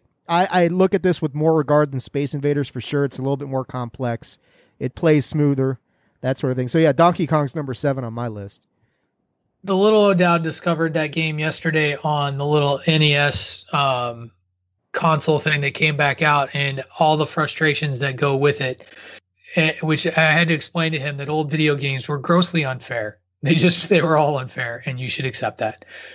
But yeah, King of Kong, by the way, it's free to stream either on Amazon or the video game's cheating again. Right. It was either Amazon or Netflix. It's one of the two. Yeah, I was like, I know it's available to stream on one of the two. Yeah. All right, Tunney, you're number 7. All right. I have a non-video game on my honorable mention, and I have a non-video game per se on my top 10. And my number 7 is Pop-A-Shot Basketball in whatever incarnation you can have it in. Rotating rim, regular, indifferent. I don't know how many times I've been at the bar since I've been legal at the bar, played that game before I was legal at the bar. DP and I roomed together back in our early 20s. We had a hallway that had Pop-A-Shot Basketball in it for anybody who wanted to come over until Strong McLarge Huge ruined it for us. But yeah, that's a real thing. My number 7 is Pop-A-Shot Basketball, and I challenge any of you to not want to challenge your family members in a game of Pop-A-Shot Basketball at a local establishment. For the record, this is our top 10 arcade games, and that is a game that you would find at an arcade, so we'll allow it. And with that, DP, you're number 7, sir. Yeah, and I didn't think of those games either, because that one would have definitely made my top 10, and I didn't even think to put those on my list. But it was DP's Pop-A-Shot that was in our hallway, by the way. Nice. It was, because I love Pop-A-Shot Basketball. My number 7 was Cruisin' USA. Yeah. That's a negative. Higher on Tunney. I nearly put Cruisin' USA on my list too. It was a very, very fun game. Revolution at the time. My number 7 is NFL Blitz. All right. So my number 6 is Dragon Slayer. All right. Wait. You want to talk about a Dragon Slayer? Dragon's Lair. Sorry. Dragon's Lair. That's higher on mine. Dragon's Lair. All right. I thought you said Dragon Slayer. No, Dragon Slayer is a crappy movie from the 80s starring Peter McNichol. Gotcha. And all right, now that's the nerdiest thing that's ever been said on this podcast. DP, what's your number 6? Damn it. My number 6 is... Good to be the king. Well, go with PC Tunney's earlier one. Mine's Mortal Kombat number 2 for me. This one, I was never big on fighters, just fighting games, those type of ones, the one-on-ones. I was never a big fan of that, basically until Mortal Kombat 2 came out. When I was about middle school, and my buddy and I would ride our bikes over to the Greendale Village, and we'd go to Furch's Malt Shop, and all of a sudden they had a Mortal Kombat 2 machine, and it was like, oh, this is pretty awesome. And we'd sit there and we'd throw quarter after quarter into that machine, and just, it was the most fun I've ever had playing a fighting game, and actually enjoyed it. They had some cool characters. I think Baraka, that was the first time Baraka showed up, and he was one of my favorites. With the knife or the blades in his arms? With the blades in his arms, yeah. And like, obviously they had Scorpion and Sub-Zero and all those guys, but it was just, that was the one that really got me into actually enjoying fighting games. And since then, I've never been really good at them, but I've enjoyed like the Tekken series and Street Fighter after that and everything. But this was the one that really got me actually interested in playing these games, and was fun to actually play. And that's my number 6. Mortal Kombat was also on my list, and I think I'm going to just harken back to what Kinny said when it was on his list, is it was really cool to know how to do a fatality playing against another person while other people were watching. And that's why, like the original Mortal Kombat, I would just consider the iterations of Mortal Kombat in the arcade as a top, portion of what's going on here. It was just so much fun. I knew the fatalities because I had it on Sega Genesis, which we're going to get to in the next fucking 5 episodes. And I'm so goddamn thrilled to fucking be doing that for a while. I think this is a great project for that show. But like DP said, just Mortal Kombat. You mentioned Mortal Kombat. Everybody knows they made movies out of a video game, folks. And the movies made money in the theater. Think about that. Yes, it did. I went to see, at least, I think I went and saw the first one. So the first one was good. I was terrible. I'm terrible at fighting games. I'm no good at them. I suck at them almost as much as I suck at first-person shooters. But for some reason, and I'm sure other people did too, I just loved killing Johnny Cage. I don't know why. That little bitch. I loved killing him all the time. I would be Liu Kang, and I would turn into the dragon and bite Johnny Cage in half, and then I would quit playing. Like, that was it. Like, that's all I needed to do. I didn't care if I lost to anybody after that. Loved killing Johnny Cage. He just looked like a douche. Can we just be honest? He looked like a douche from the get-go. You wanted to kill him, and so you did. That's all I had. I got no argument to that statement. He did look like a douche. Right. All right, Dave. You're up. I think we're still on number 6s. Is it me or Tunney? Oh, no, my number 6 first. Tunney's number my 6. number 6 sorry, first Tunney. is The Rock recently made a movie about it, and it was in a lot of arcades that I went to, but Rampage, the arcade game, was a whole lot of fun. You could actually pick which character you wanted to be, whether it was the Wolf or Godzilla, I believe, and there was 2 others. DP, do you know what Lenny, Lizzie? Yeah. Lenny, Lizzie. Yeah. Those are the only 2 I remember. Okay. But you could choose your characters, and you had to climb up these buildings and bring down the city, and it was a lot of fun. It was a really interesting game. It was a nice joystick game. It was a lot of mashing, but it's great to see that they ended up making a movie out of it too, right? So, Dave, You get to grab the little women or men out of the buildings and eat them. That was always fun. It was it's a true story. Great game. My number 6 was the predecessor to Cruisin', and that's Pole Position. I mean, like one of the first games that you had where you, like your guys were talking earlier, or somebody was talking earlier about, yeah, exactly. Where you've got the actual pedal and you've got the actual steering wheel, and there was some rudimentary physics involved. You couldn't take the corners at ridiculous rates of speed, or you just go off the track, that sort of thing. So it had that element. It was just a lot of fun and they had a good gaming concept, continuances to try and get certain lap times and that sort of thing. I love Pole Position. It was the predecessor to the Cruisin' games, that sort of thing. And Cruisin' took it and amplified all that stuff. But yeah, Pole Position for me was number 6. Number 5 for me was a game Kenny discussed, and that was Pac-Man. If Space Invaders broke the door down, then Pac-Man just lit it on fire and incinerated the whole industry, because whatever Space Invaders did, Pac-Man just amped onto that. I mean, and it's another pretty basic game. Like you're saying, DP, they kind of transferred that to cocktail tables and that sort of thing. And so you could sit down and play it. And it led to a bunch of sequels like Miss Pac-Man, which a lot of people consider superior to the original Pac-Man. I'm not one of them. Pac-Man, you're wrong again, but that's yeah, okay. All right. Yeah, right. Go figure this was going to happen. Yeah, Pac-Man Jr., they did a lot of different things. And it's still like I watch my son, who is fantastic at Pac-Man. I sucked at it, but my son, he's got all the patterns memorized. He can sit there and play that thing for an hour on 1/4 at the arcade, never lose a person, because he knows exactly where to put his guy that the ghosts go by. He's awesome at it. It's a great game. It really established and set the industry on fire at the time it came out. I remember just in the 80s, lines of people waiting to play this thing. It's a fantastic game, but Pac-Man's number 5 for me. I love that. It's hard to follow that. My number 5 is, I will just, the whole iteration, so 1942 and onward. Yeah. That's when it started, right? 1942. So Yep. Here's my trip down, memory lane, little nostalgia.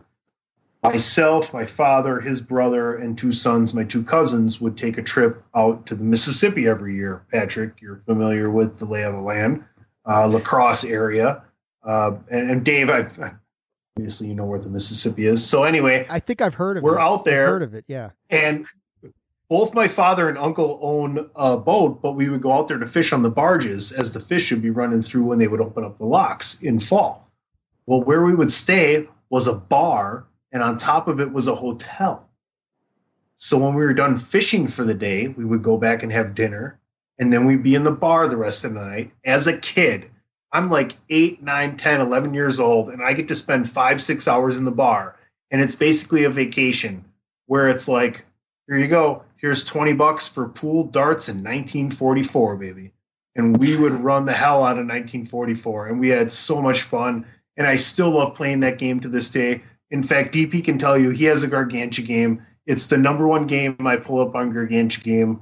my hands get tired because it's a masher, and I will tag people in so I can keep the thing going. So I try to get as many people going as possible because I'm not really good at video games, to be honest with you, except for a couple sports games. But I like to tag people in and get it going. So everybody's played that series. I think it's one of the most iconic video games ever. It's just a blast and one of my favorites of all time. Excellent. TP number 5. Number 5 is Teenage Mutant Ninja Turtles, the arcade game. This is one of my all-time favorites and one of the go-tos anytime I get to go to an arcade or anywhere and I see that one's available. It's just one of those, having the Teenage Mutant Ninja Turtles being one of my favorite cartoons as well.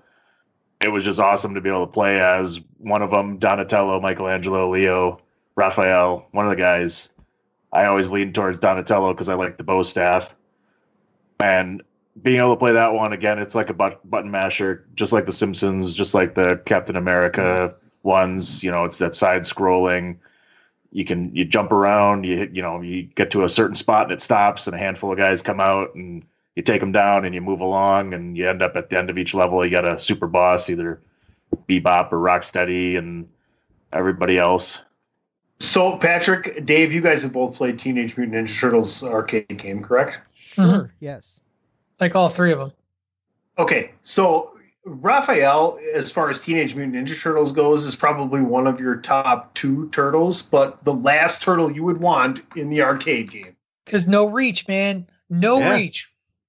What are you gonna do with those little fucking knives? You go Donatello, and it didn't matter if they made Donatello's bow staff swing slower.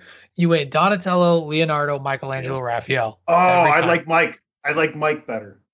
Swinging the nunchucks. It was 50-50 with that one. Leo had a little bit of reach with the longer knives, but Donatello had the bow staff. Yeah. I mean, the key to the Teenage Mutant Ninja Turtle game though was mastering the jump kick. Like if you could do the jump kick down from above, you really didn't need to worry about your weapons.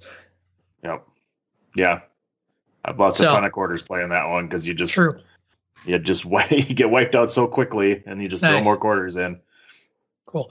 Well, my number 5 is also on the same gaming engine and is one that I still play today because I downloaded a port onto my PlayStation 3, and it is also available at that bar I talked about, the quarters, and that's the X-Men game.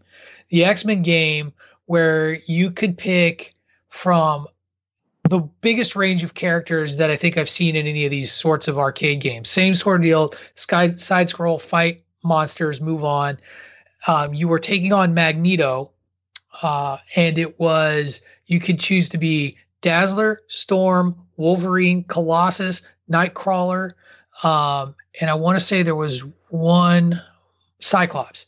You pick of 1 of 6, and the cabinet, if you can see these, the cabinets actually were big enough that you could have 6 people playing at once if you could find it. It was awesome, and I love playing that to this day. We'll play it, pump quarters into it till I beat Magneto 7 times over. Because the great thing about video games back then was you didn't just beat it, you just started the game over after you beat it. And it was a little bit harder. You just go right back to level 1, start running through it again, and just try to rack up that score.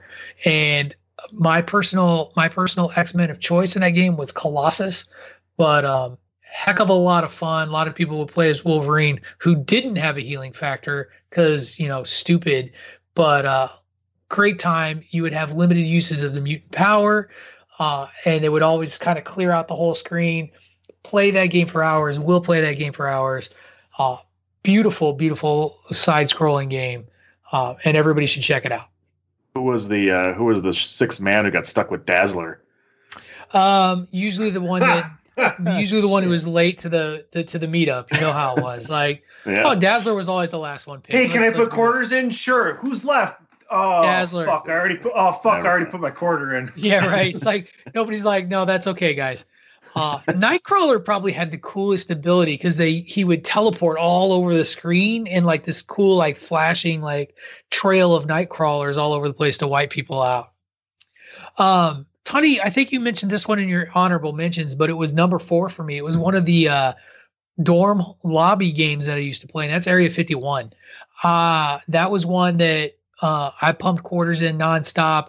would shoot down that alien spaceship at the end just to, like every other arcade game, start all over, start blasting aliens. And I remember trying to find the secret bonus levels where you could do things like shoot the heads of the programmers as they like rain down from. There were all kinds of hidden things, and I found all of them playing that game. Loved it to death. That was my number 4. DP, what's your number 4? My number 4 was mentioned by Kinny Killa. It was Time Crisis 2. I know he mentioned the original. Mine was number 2 because that was the one that was available when I went to the arcades.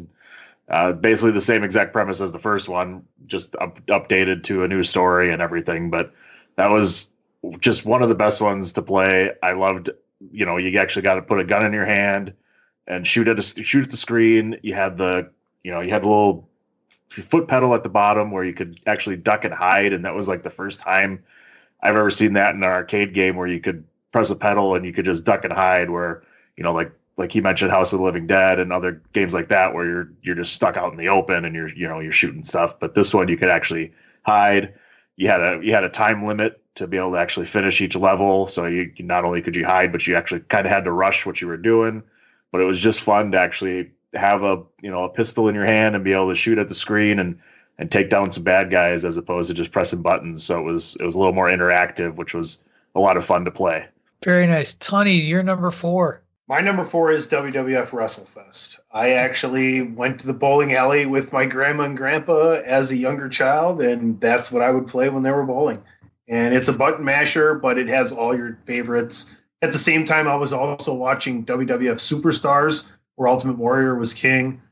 So all those characters on there, from Demolition to other iterations of it with the Road Warriors and $1 Million Man, and you get to face Andre the Giant. There's Hulk Hogan and Sergeant Slaughter and Jake the Snake and all these other guys on that game.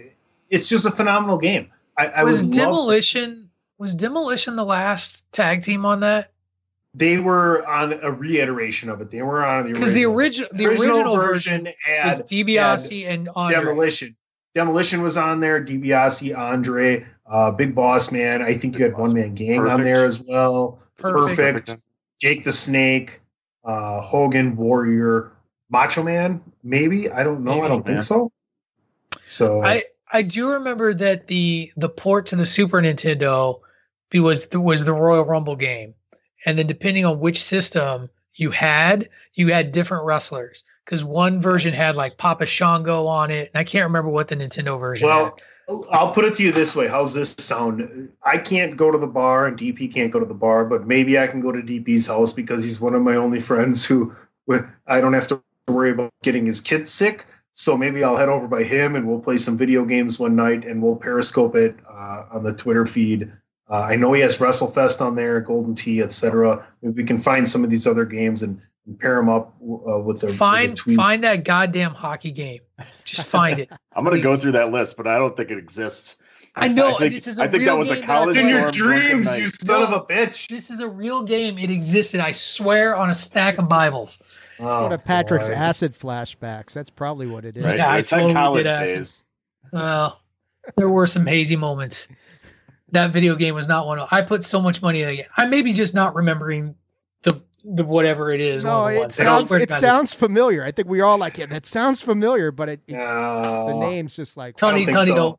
I disagree. They don't call him Bath Salts O'Dowd for nothing. Oh, stop it! They don't call me Bath Salts O'Dowd. So, where were we? Number 4? Is it whose turn is it? Dave? Was it did Tunney just go? Yeah. Yeah. He did WrestleFest. Right. My number 4 was, Kenny had mentioned it. It's Double Dragon, which is probably my favorite fighting game in the arcades. And I don't have too much to add that Kenny already mentioned. I mean, it was cool. It was one of the first kind of sort of cooperative sort of ventures with a sort of loose story going on. I mean, the story got fleshed out in later versions of the game and when they ported it to consoles. But yeah, it was just cool being able to go in there with your friend and beat the hell out of all these other people who were coming at you, and you got the two brothers, and Double Dragon was my favorite fighting game in the arcades. I know Street Fighter was a big step up technology wise, Mortal Kombat, huge step up, Tekken, all those games were big steps up as far as fighting, but I always liked the mechanics of Double Dragon. So that got number 4. The top 3 are the ones, though, that really have a special place in my heart. And number 3 is one of the first of those, obviously, and it's Tron. I loved Tron when I was a kid. And, I mean, Patrick's rolling his eyes. How can you not like the light cycles, man? I mean, the light cycles were the best part of that game, where you just were... Okay. Everybody's trying to go at each other to box the other one in and trap them. There were 2 other games on the Tron system that weren't so fantastic. They were okay. But the light cycles really carried it for me. I mean, and they basically made a Disney movie or a couple of them after this video game. So I always loved Tron. Tron is one of my favorite ones. It got a lot of play in the arcades when I was a kid. Okay. That stupid ass disc game. I don't think I ever played Tron, the video game, but I remember watching the movie actually recently, because I never saw it. And my girlfriend was like, "Oh, Tron was so awesome. We got to watch Tron. You know, you got to see it." And I'm like, "All right, fine." So I ended up watching Tron. I'm like, this is like one of the worst movies I've ever seen. She's thinking of the game. So bad. She's thinking of the game. And well, yeah, the movie is really all about the special effects. It was groundbreaking for the time, what they were doing with that movie. Here's the thing: is there's a Robot Chicken skit that makes fun of the end of that game, where you're attacking Tron and you're like trying to knock away this like weird barrier. I'm sorry, Dave, I get it. It holds a special place in your heart. A little before my time. By the time I was really following arcade games, that was that archaic thing that was gathering dust because nobody liked it. Sorry. But I get it. Light cycles, sure. Light cycles were fun. Hey, you had fun. That's true. That's the most important thing. Tunney, what's your number 3, my friend? My number 3, it starts back when I was in 5th, 6th, 7th, 8th grade, because when I was in basketball for those years, after the basketball games, and these were community games, so different teams from different schools around the community would play each other, and it was always Friday night, right? Games were at 7 o'clock. The 5th and 6th grade game were at 6. The 7th and 8th grade was at 7. And after that, everybody would go back to a place called Organ Piper. Now, at Organ Piper Pizza, you would walk in and it would just be benches and chairs and tables set out in kind of like a open room. And behind that, there was this gigantic organ with all these different things that would happen, like different puppets and animals would come out of the organ, and one guy would control everything. Now, they would call your name and you'd walk up and get your pizza, but then when you go up the stairs around the back, there was an arcade. And all us basketball players as 5th, 6th, 7th, and 8th graders back in 90, 92, 93, 94, 95, we would go up the stairs, and after we get done on the court, we'd go play NBA Jam. That's right. Boom shakalaka. He's on fire, bitch. NBA Jam was on my list too. It was number 9. If for no other reason, that was the first game that I remember you could punch in your initials to create a code for yourself, and you could go back and pick up where you left off on the arcade game, as long as the owner of the place didn't reset the damn thing. And and being an Illinois guy and being a Bulls fan at the height of their power, there was no greater insult than having to play with Horace Grant and Scottie Pippen because Michael Jordan didn't license his goddamn name. Even though with Horace Grant and Scottie Pippen, the game was still pretty damn broke. Like, they were unfair. We've been experiencing that for years. QB Eagles, QB Niners, et cetera, et cetera. They didn't even have that. It was just Scottie Pippen and Horace Grant. In later versions, he was a hidden character that you could unlock if you put in the right name and code. I do remember that. Along with, that was the other thing that was an appeal of NBA Jam. It's putting in the right code and getting all kinds of different, like Bill Clinton was a playable basketball player in there somewhere. And there were any number of the programmers were in there. None of them were particularly, Clinton could dunk from like one end of the court to the other. I remember that. Like it was hilarious. It was way fun. And this would have been higher on my list, but I generally more remember playing it for the Super Nintendo. Right. Than I played it really in the arcades. So I didn't play much of it in the arcades than I did more, on the console. So this is why it was only number 9 on my list for here. Sega. Yeah. Super Nintendo was where it's at. What do you got for 3, DP? What I have for 3 is going to have to wait because I know it's higher on PC Tunney's list. So I'm just going to skip it. All right. So my number 3, I know was lower on somebody else's list. For me, it was Galaga. Is it higher up still? Yes, sir. Higher up still. All right. So I'm going to go to my number 2, which is not a traditional arcade game. It was a game that you played at the arcade, and that was Skee-Ball. Here's the thing, and this is why this is so high on this list for me. Chuck E. Cheese? No. That's where I played it. Every summer, my family goes to Hampton Beach, New Hampshire to stay for a week. In Hampton Beach, New Hampshire, the Hampton Beach State Park has a boardwalk, a pretty extensive boardwalk, and it has arcades there. And the little O'Dowd and I, every year, each take $20 and we play $20 worth of Skee-Ball at the arcade. And we pool our tickets, and the little O'Dowd gets all the prizes. Like, there's never anything for me, which is fine. But ever since we've gone there, that is just part of what we do. It's part of that experience. And he loves Skee-Ball. I love Skee-Ball. We'll play it. We could play it all day if you gave us the time to do it. And it's really one of those things that's kind of ours and is special to us. And it's kind of silly, but it's just such a great time, and trying to get new high scores and get as many tickets as possible so that you can get the coolest prizes that you can has really morphed into something that's just expected when we make that trip out there. He did his birthday party this past year. It was at a Chuck E. Cheese. We spent most of our time playing Skee-Ball for free just so that we could because we love the game, and he keeps getting tickets, and he, loves to challenge me and see if he can get better scores. And so Skee-Ball is arcade, in my opinion. It's, it is number 2 on my list, but that, to me, that is the trip to the arcade, is hitting Skee-Ball and playing. So that's my number 2. I love Skee-Ball. I suck at it, but it's still fun to play. So, Yeah. I try to break that, clear plastic screen. It's a lot easier to just throw them in there. Yeah, fuck that. Can I just lob them right in there? No, that's not how the game's played. Whatever. As a bowler, I'm offended by that. I'm a bowler. What about it?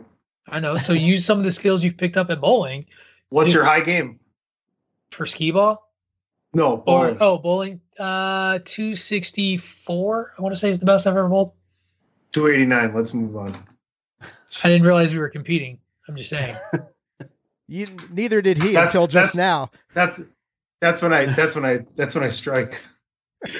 Put up ching. All right, so back to you, DP. What is your number 2, sir? Number 2, and there's nothing wrong with the whole nostalgia, and that's why you put it up as your number 2, because my next 1 and 2 are the exact same reasons. And number 2 for me is NFL Blitz. Yep. And the reason and not only was it just awesome and fun to play, but it was one of my fondest memories is we never had, until recently, we didn't have a Dave & Buster's or anything like that here in Wisconsin or Milwaukee. We would have to drive down to Illinois into Chicago to go to the one there.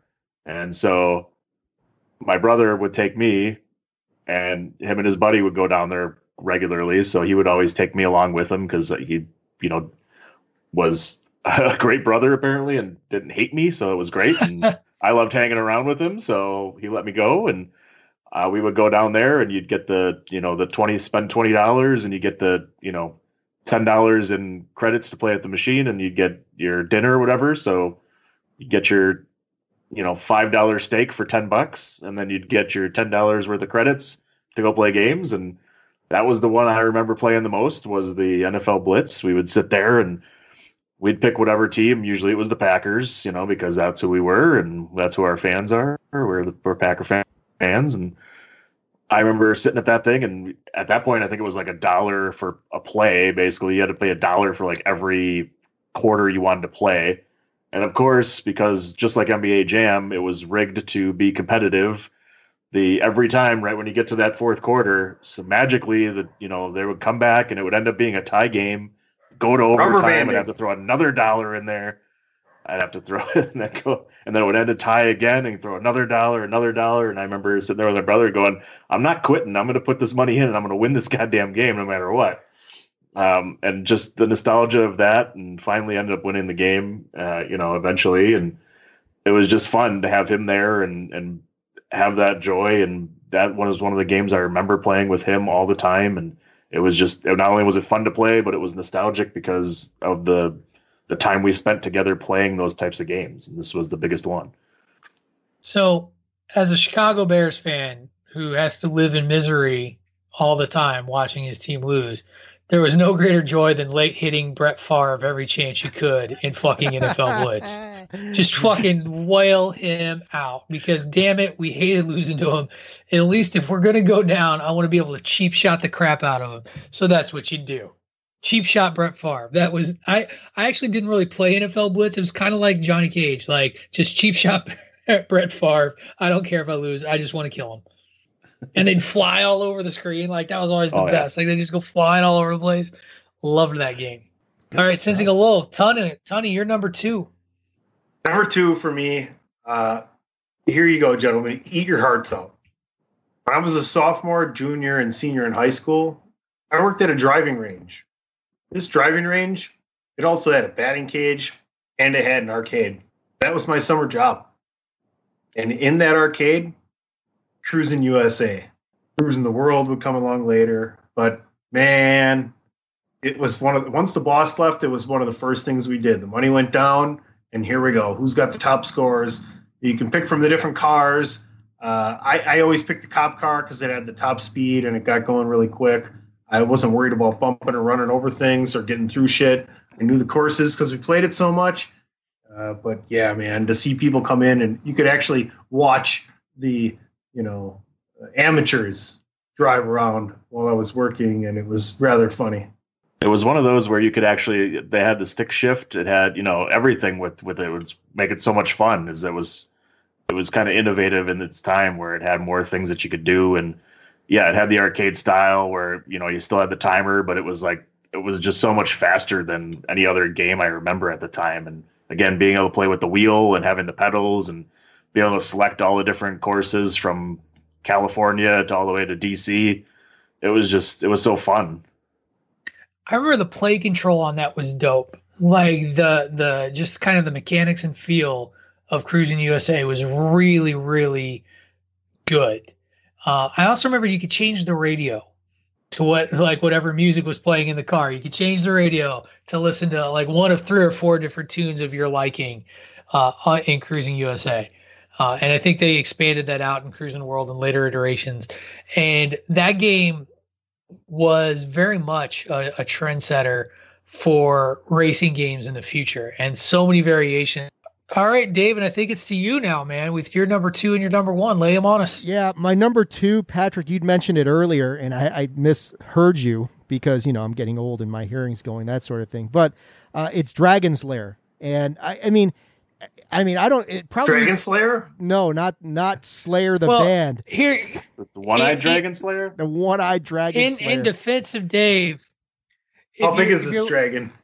When you type things on a phone and then send it to Word documents and whatever, and autocorrect kicks in when you misspell Dragon's Lair, it then separates it out into 2 words called Dragon Slayer. Oh, that's what instead it was. of what I actually said. So.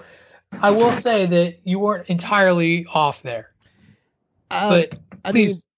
I'm just saying Dragon's Lair probably means something different for me than for you, because when it came out, like in my generation, we'd never seen anything like this game. A fully animated game. I think like a Disney artist actually did the animation for.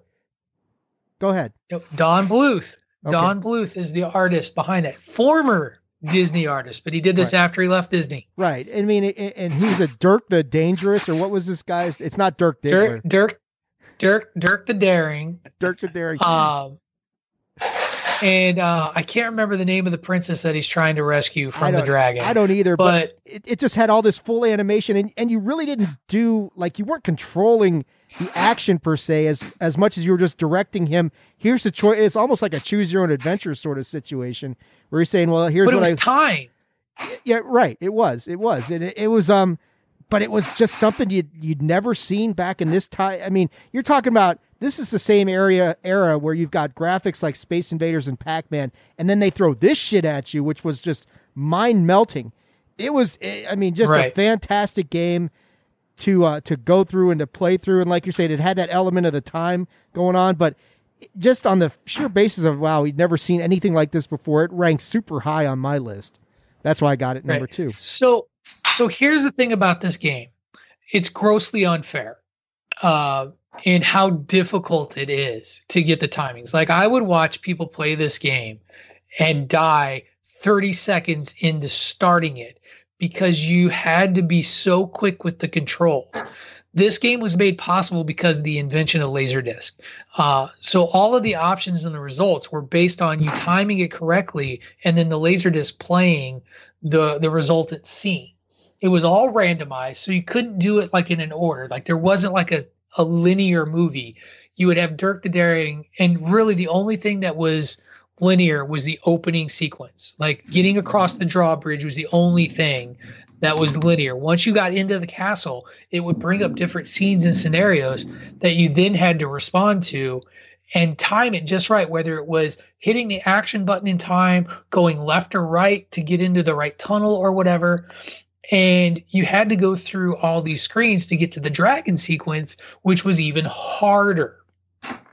Later on down the road, I think there's 2 Dragon's Lair games that were made. Space Ace, which was also done by Don Bluth, and takes place in the future. There was also one that was done in the name of the anime was something like Lupin or something sort of wolf-based thing.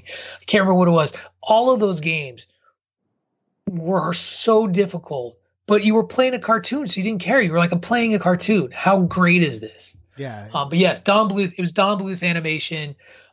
Distinctly, again, he has a very distinctive style. You can tell. You play that, then go watch American Tail.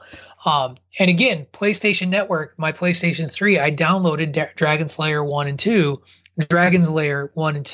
and play the home versions every now and again on my PlayStation 3. I mean, there's very few games that even today have really replicated that kind of, I mean, some of the later stuff that's cell shaded and that sort of thing kind of is in that same vein, but nothing like that. What could top that? My number 1 arcade game of all time is Star Wars. And I knew that was going to be your number 1. I mean, here's the thing though. All I got to say to people who've never played this game, because it is hard as hell to find nowadays. And I mean, the closest you can come is some of the Rogue Squadron games, like on the old GameCubes and that sort of thing. But doing the Death Star trench run in a fully, like, it's a cabinet with it's over your head, and you're actually flying the X-Wing, and you feel like you're flying it. Near the end of this thing, you can hear Han Solo say, "Yahoo, you're all clear, kid." You know, I mean, you've got that stuff going on. There were other, it's similar to Tron in that it wasn't just that. There were other games, but no one gave a shit about the other parts of it. But that trench run on the Death Star, nothing in the arcades has ever kind of resonated like that with me, where it really immersed you into something before video game immersion was a big thing. This is like, mid 80s, that sort of thing. So for people like me growing up in the heyday of Star Wars with the original trilogy, and this game was coming out, man, that Death Star run just threw it over the top for me. It's number 1 in my book. That was one of those where the graphics were like the lines, though. Like it was very much like just sort of black background with like the white lines. Like Battlezone kind of was. It was very Battlezone-ish like. But again, and that was one that had like a cockpit, right? Yes. Could you sit in a cockpit and like play in the cockpit? So it gave that level of immersion that games didn't really give you back then. I mean, you would see that later on, but that was like, one of the forebearers for all that sort of stuff that was happening. So that game, it combined that with the Star Wars. I give you graphically nowhere near Dragon's Lair, but from a gameplay mechanic and just that level of immersion that you didn't get back then, that game is number 1 for me. All right, Tunney, you're number 1, sir. Yeah, no surprise. Oh, here it is. It's right here. I got the button from my favorite machine. It's Golden Tee. It's been around for a long time. It's a little bit different. It's golf. But the community that it creates. I've played it forever in the bars and with my friends in the bars, and played for shots and drinks and had a good time with it. DP is a guy who is always trying to get better whenever we go out and play the game too. He enjoys it as well. I'm sure that's why it's made his list. He always wants to try and get better. But this is actually a game I recently started playing, if you want to say professionally or whatever, for money or like nationally ranking kind of thing. And actually it was privileged enough to meet somebody that is in the top 150 in the world in Golden Tee at one of my local establishments that showed me a few things. So it's always kind of cool to be able to, in the nerd culture, know somebody that's nationally recognized as one of the best in the globe and teach you a few things. So before the whole pandemic, I had recently gotten my world ranking up to the low 1600s, which is pretty solid. So I can't wait to be able to go back out and do it. In the meantime, I am playing the Golden Tee app on my phone, the video game version on my phone, and it's pretty damn cool, and it's free. And if you're bored, check it out. So I love Golden Tee, guys. I could never have guessed. Never heard you talk about it on the show. Never. one of my favorite moments playing that game, not moments, I guess, but we used to, I think it was the Golden Tee 2K, when we used to go out to lunch at where I currently work and worked at the same place back then. We used to, I think it was, I don't know, one day a week, it was every Thursday, I think, we would go to this, basically it was like a hot dog place out in Mequon near our facility, and they had a Golden Tee machine there, so it was perfect. We'd go there and get I think Thursdays were like $2 hot dogs or something, so we'd grab 2 hot dogs. While we waited for our food or ate, we'd spend the rest of the time playing Golden Tee that they had there, and that was always fun to just take some time away from work for an hour, get out for lunch, and go play a machine. And 2 of our guys from work, one of them is Randy that PC Tunney knows from softball, and Doug. We used to go there and we'd play and have a competition, and sometimes we'd do it where the loser would pay for lunch or whatever for the next week, and we'd keep track of our scores and try and one up each other every week. So it was always fun to play. And currently, when we frequent establishments with PC Tunney, he likes to teach me a few things, and I try to learn and get better and better. I'm not the greatest, but I'm average, I would say. And PC Tunney is always willing to help and show ways to get yourself better, and it makes it a lot more fun, and we have a good time playing together. All right, so it's your number one, man. Yeah, I'll roll right into my number one. And we talked a little bit earlier before we started our list about different places we would go, and one of mine was the Pizza Hut near our house that we would go to. And our favorite game to play when I would go there, and it was there most of the time, was Galaga. And that's my number one. We would, as my dad would call and place the order, my brother and I would be running over there to put our quarters into the cocktail style machine. And now you're talking about the old it's not there anymore. You're talking about the old Pizza Hut on Loomis off of Howard. On Loomis, yeah. On Loomis, just off of it's not there anymore. Did it change now? It's just a dry cleaner now. Okay. There used to be there was a 1 hour Martinizing right over there too. Yeah, that's it, man. Sorry. Yeah. I love your guys' stories about your neighborhood that Patrick and I can't relate to at all. It's fantastic. Yeah, we're just okay, sure. So somebody. I'm like, you were there, right, Patrick? You went to that place. Sure, I was there Not too. DP, you remember the lady that used to live behind that in that old house, right? With that dog? And this is why the show mailman is coming up on 2.5 hours right now. Oh, jeez. Anyway, tell us a little bit more about Galaga. Galaga. That's the new version. Galaga. That was the game they used to play on Playboy After Dark. That's the sequel to One-Eyed Monster. The sequel to One-Eyed Monster and Quarter Whores. Galaga. Galaga. Galaga. That's the name of this podcast. Galaga. No. So Galaga. Oh yeah. Galaga was number 3 on my list. He clearly, took everything that Space Invaders did and blew it up, dialed it up a notch. Loved that game. Play it on one corner to at least 25 screens before it's time for me to die usually. And, and I know there are a lot of people who are better. Everybody does the same thing. Lets the alien take your ship so that you can then get the ship back and get double ships. Hell yeah. Because otherwise you couldn't get through the challenge stages. If you wanted to get the perfect on the challenge stages, you needed those double guns. Damn straight you did. And if you were good enough, you just got your extra man back anyway. So A lot of fun. Its predecessor, Galaxian, wasn't bad either. Sure. Yes, it was good as well. First time where the aliens they moved in a different way, like came after your ship. You had to dodge. They fired things at you much more intuitively, which was a lot of fun. Love that game. Spent a lot of money, a lot of time. It was like I said, it was my number 3. So that's to my number 1, huh? You are the finale here, Patrick. Yes. So 2.5 hours later, here we are at my number 1. Not quite.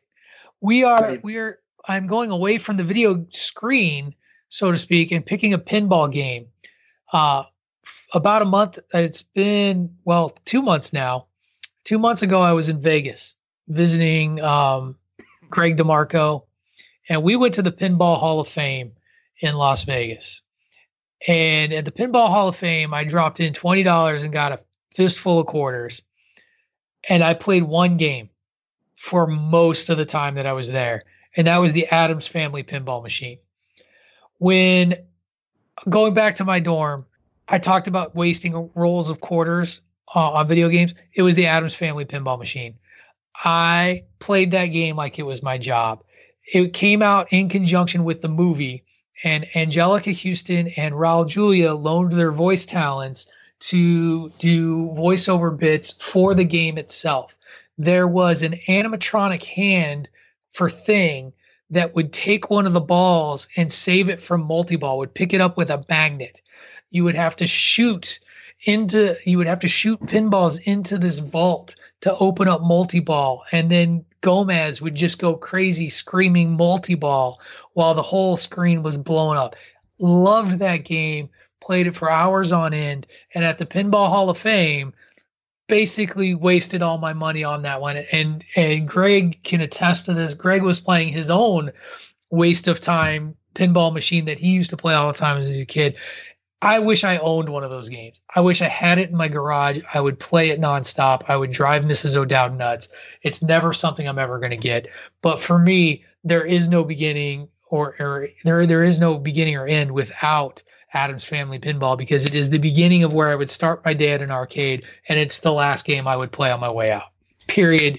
End of conversation. You raise a story about having a pinball machine in your house. We had one this thing was called Supernova, man. This thing was fantastic, man. It just like, it's one of those, like if you're playing pinball, you know how you kind of trap the ball and you learn how to do that to aim your shot, that sort of thing. And this game that had the big jackpot was right in the middle.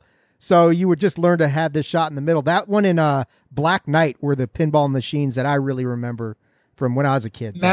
Mastering the ramps, making sure you hit the right ramps in the right way. At the right time. Stuff. Yeah, exactly. Right? Exactly. So loved it. Pinball. Could probably do a whole show on pinball machines. That's how much I love pinball. You've legitimately inspired me, and I think one of the only things that DP and I can do recreationally is possibly get together.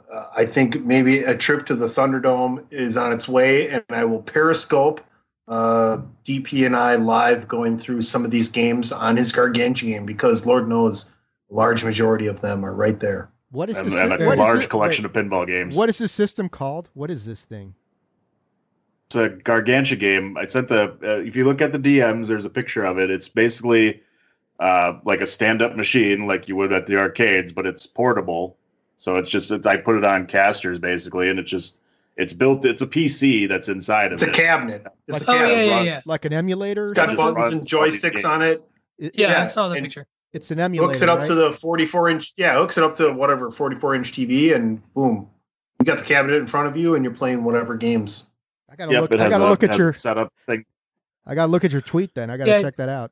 Yeah, it's in the thread. It's in the DMs for the Bandwagon Nerds thread. So, but God, I'm looking forward to the next 5 weeks, guys, as we talk about all these games. Hopefully, we'll streamline these lists. I do think I wanna run this by you all, because I think one of the interesting challenges with the top 50 is we're going to have overlap, but they're going to be at different places. And if we're doing this 10 by 10s, are we going to stop somebody from having a conversation about a game that says in my bottom 10, say my 40 through 50, whereas it may be on Tunney's 20 through 11 and that sort of thing. Do we give it the time? I would say to suspend that. Yeah, keep the format.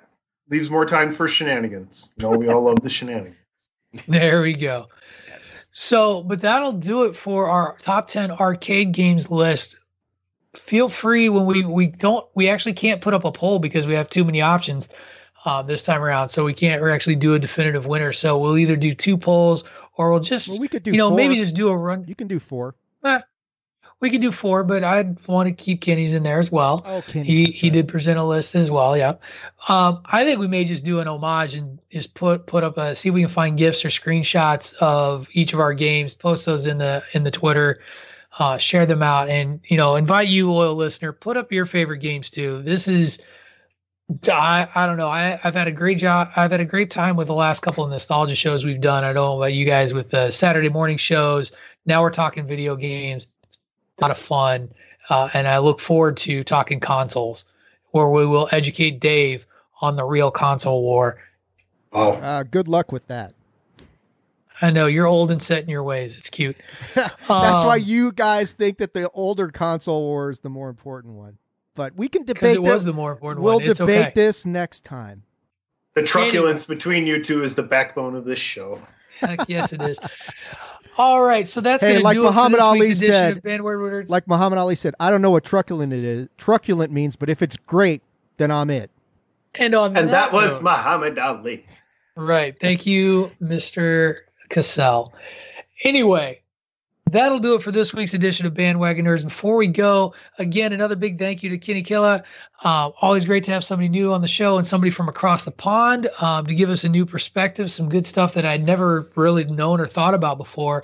Before we head out, let's say our goodbyes, tell people where to find us. Why don't you kick us off today, Tunney?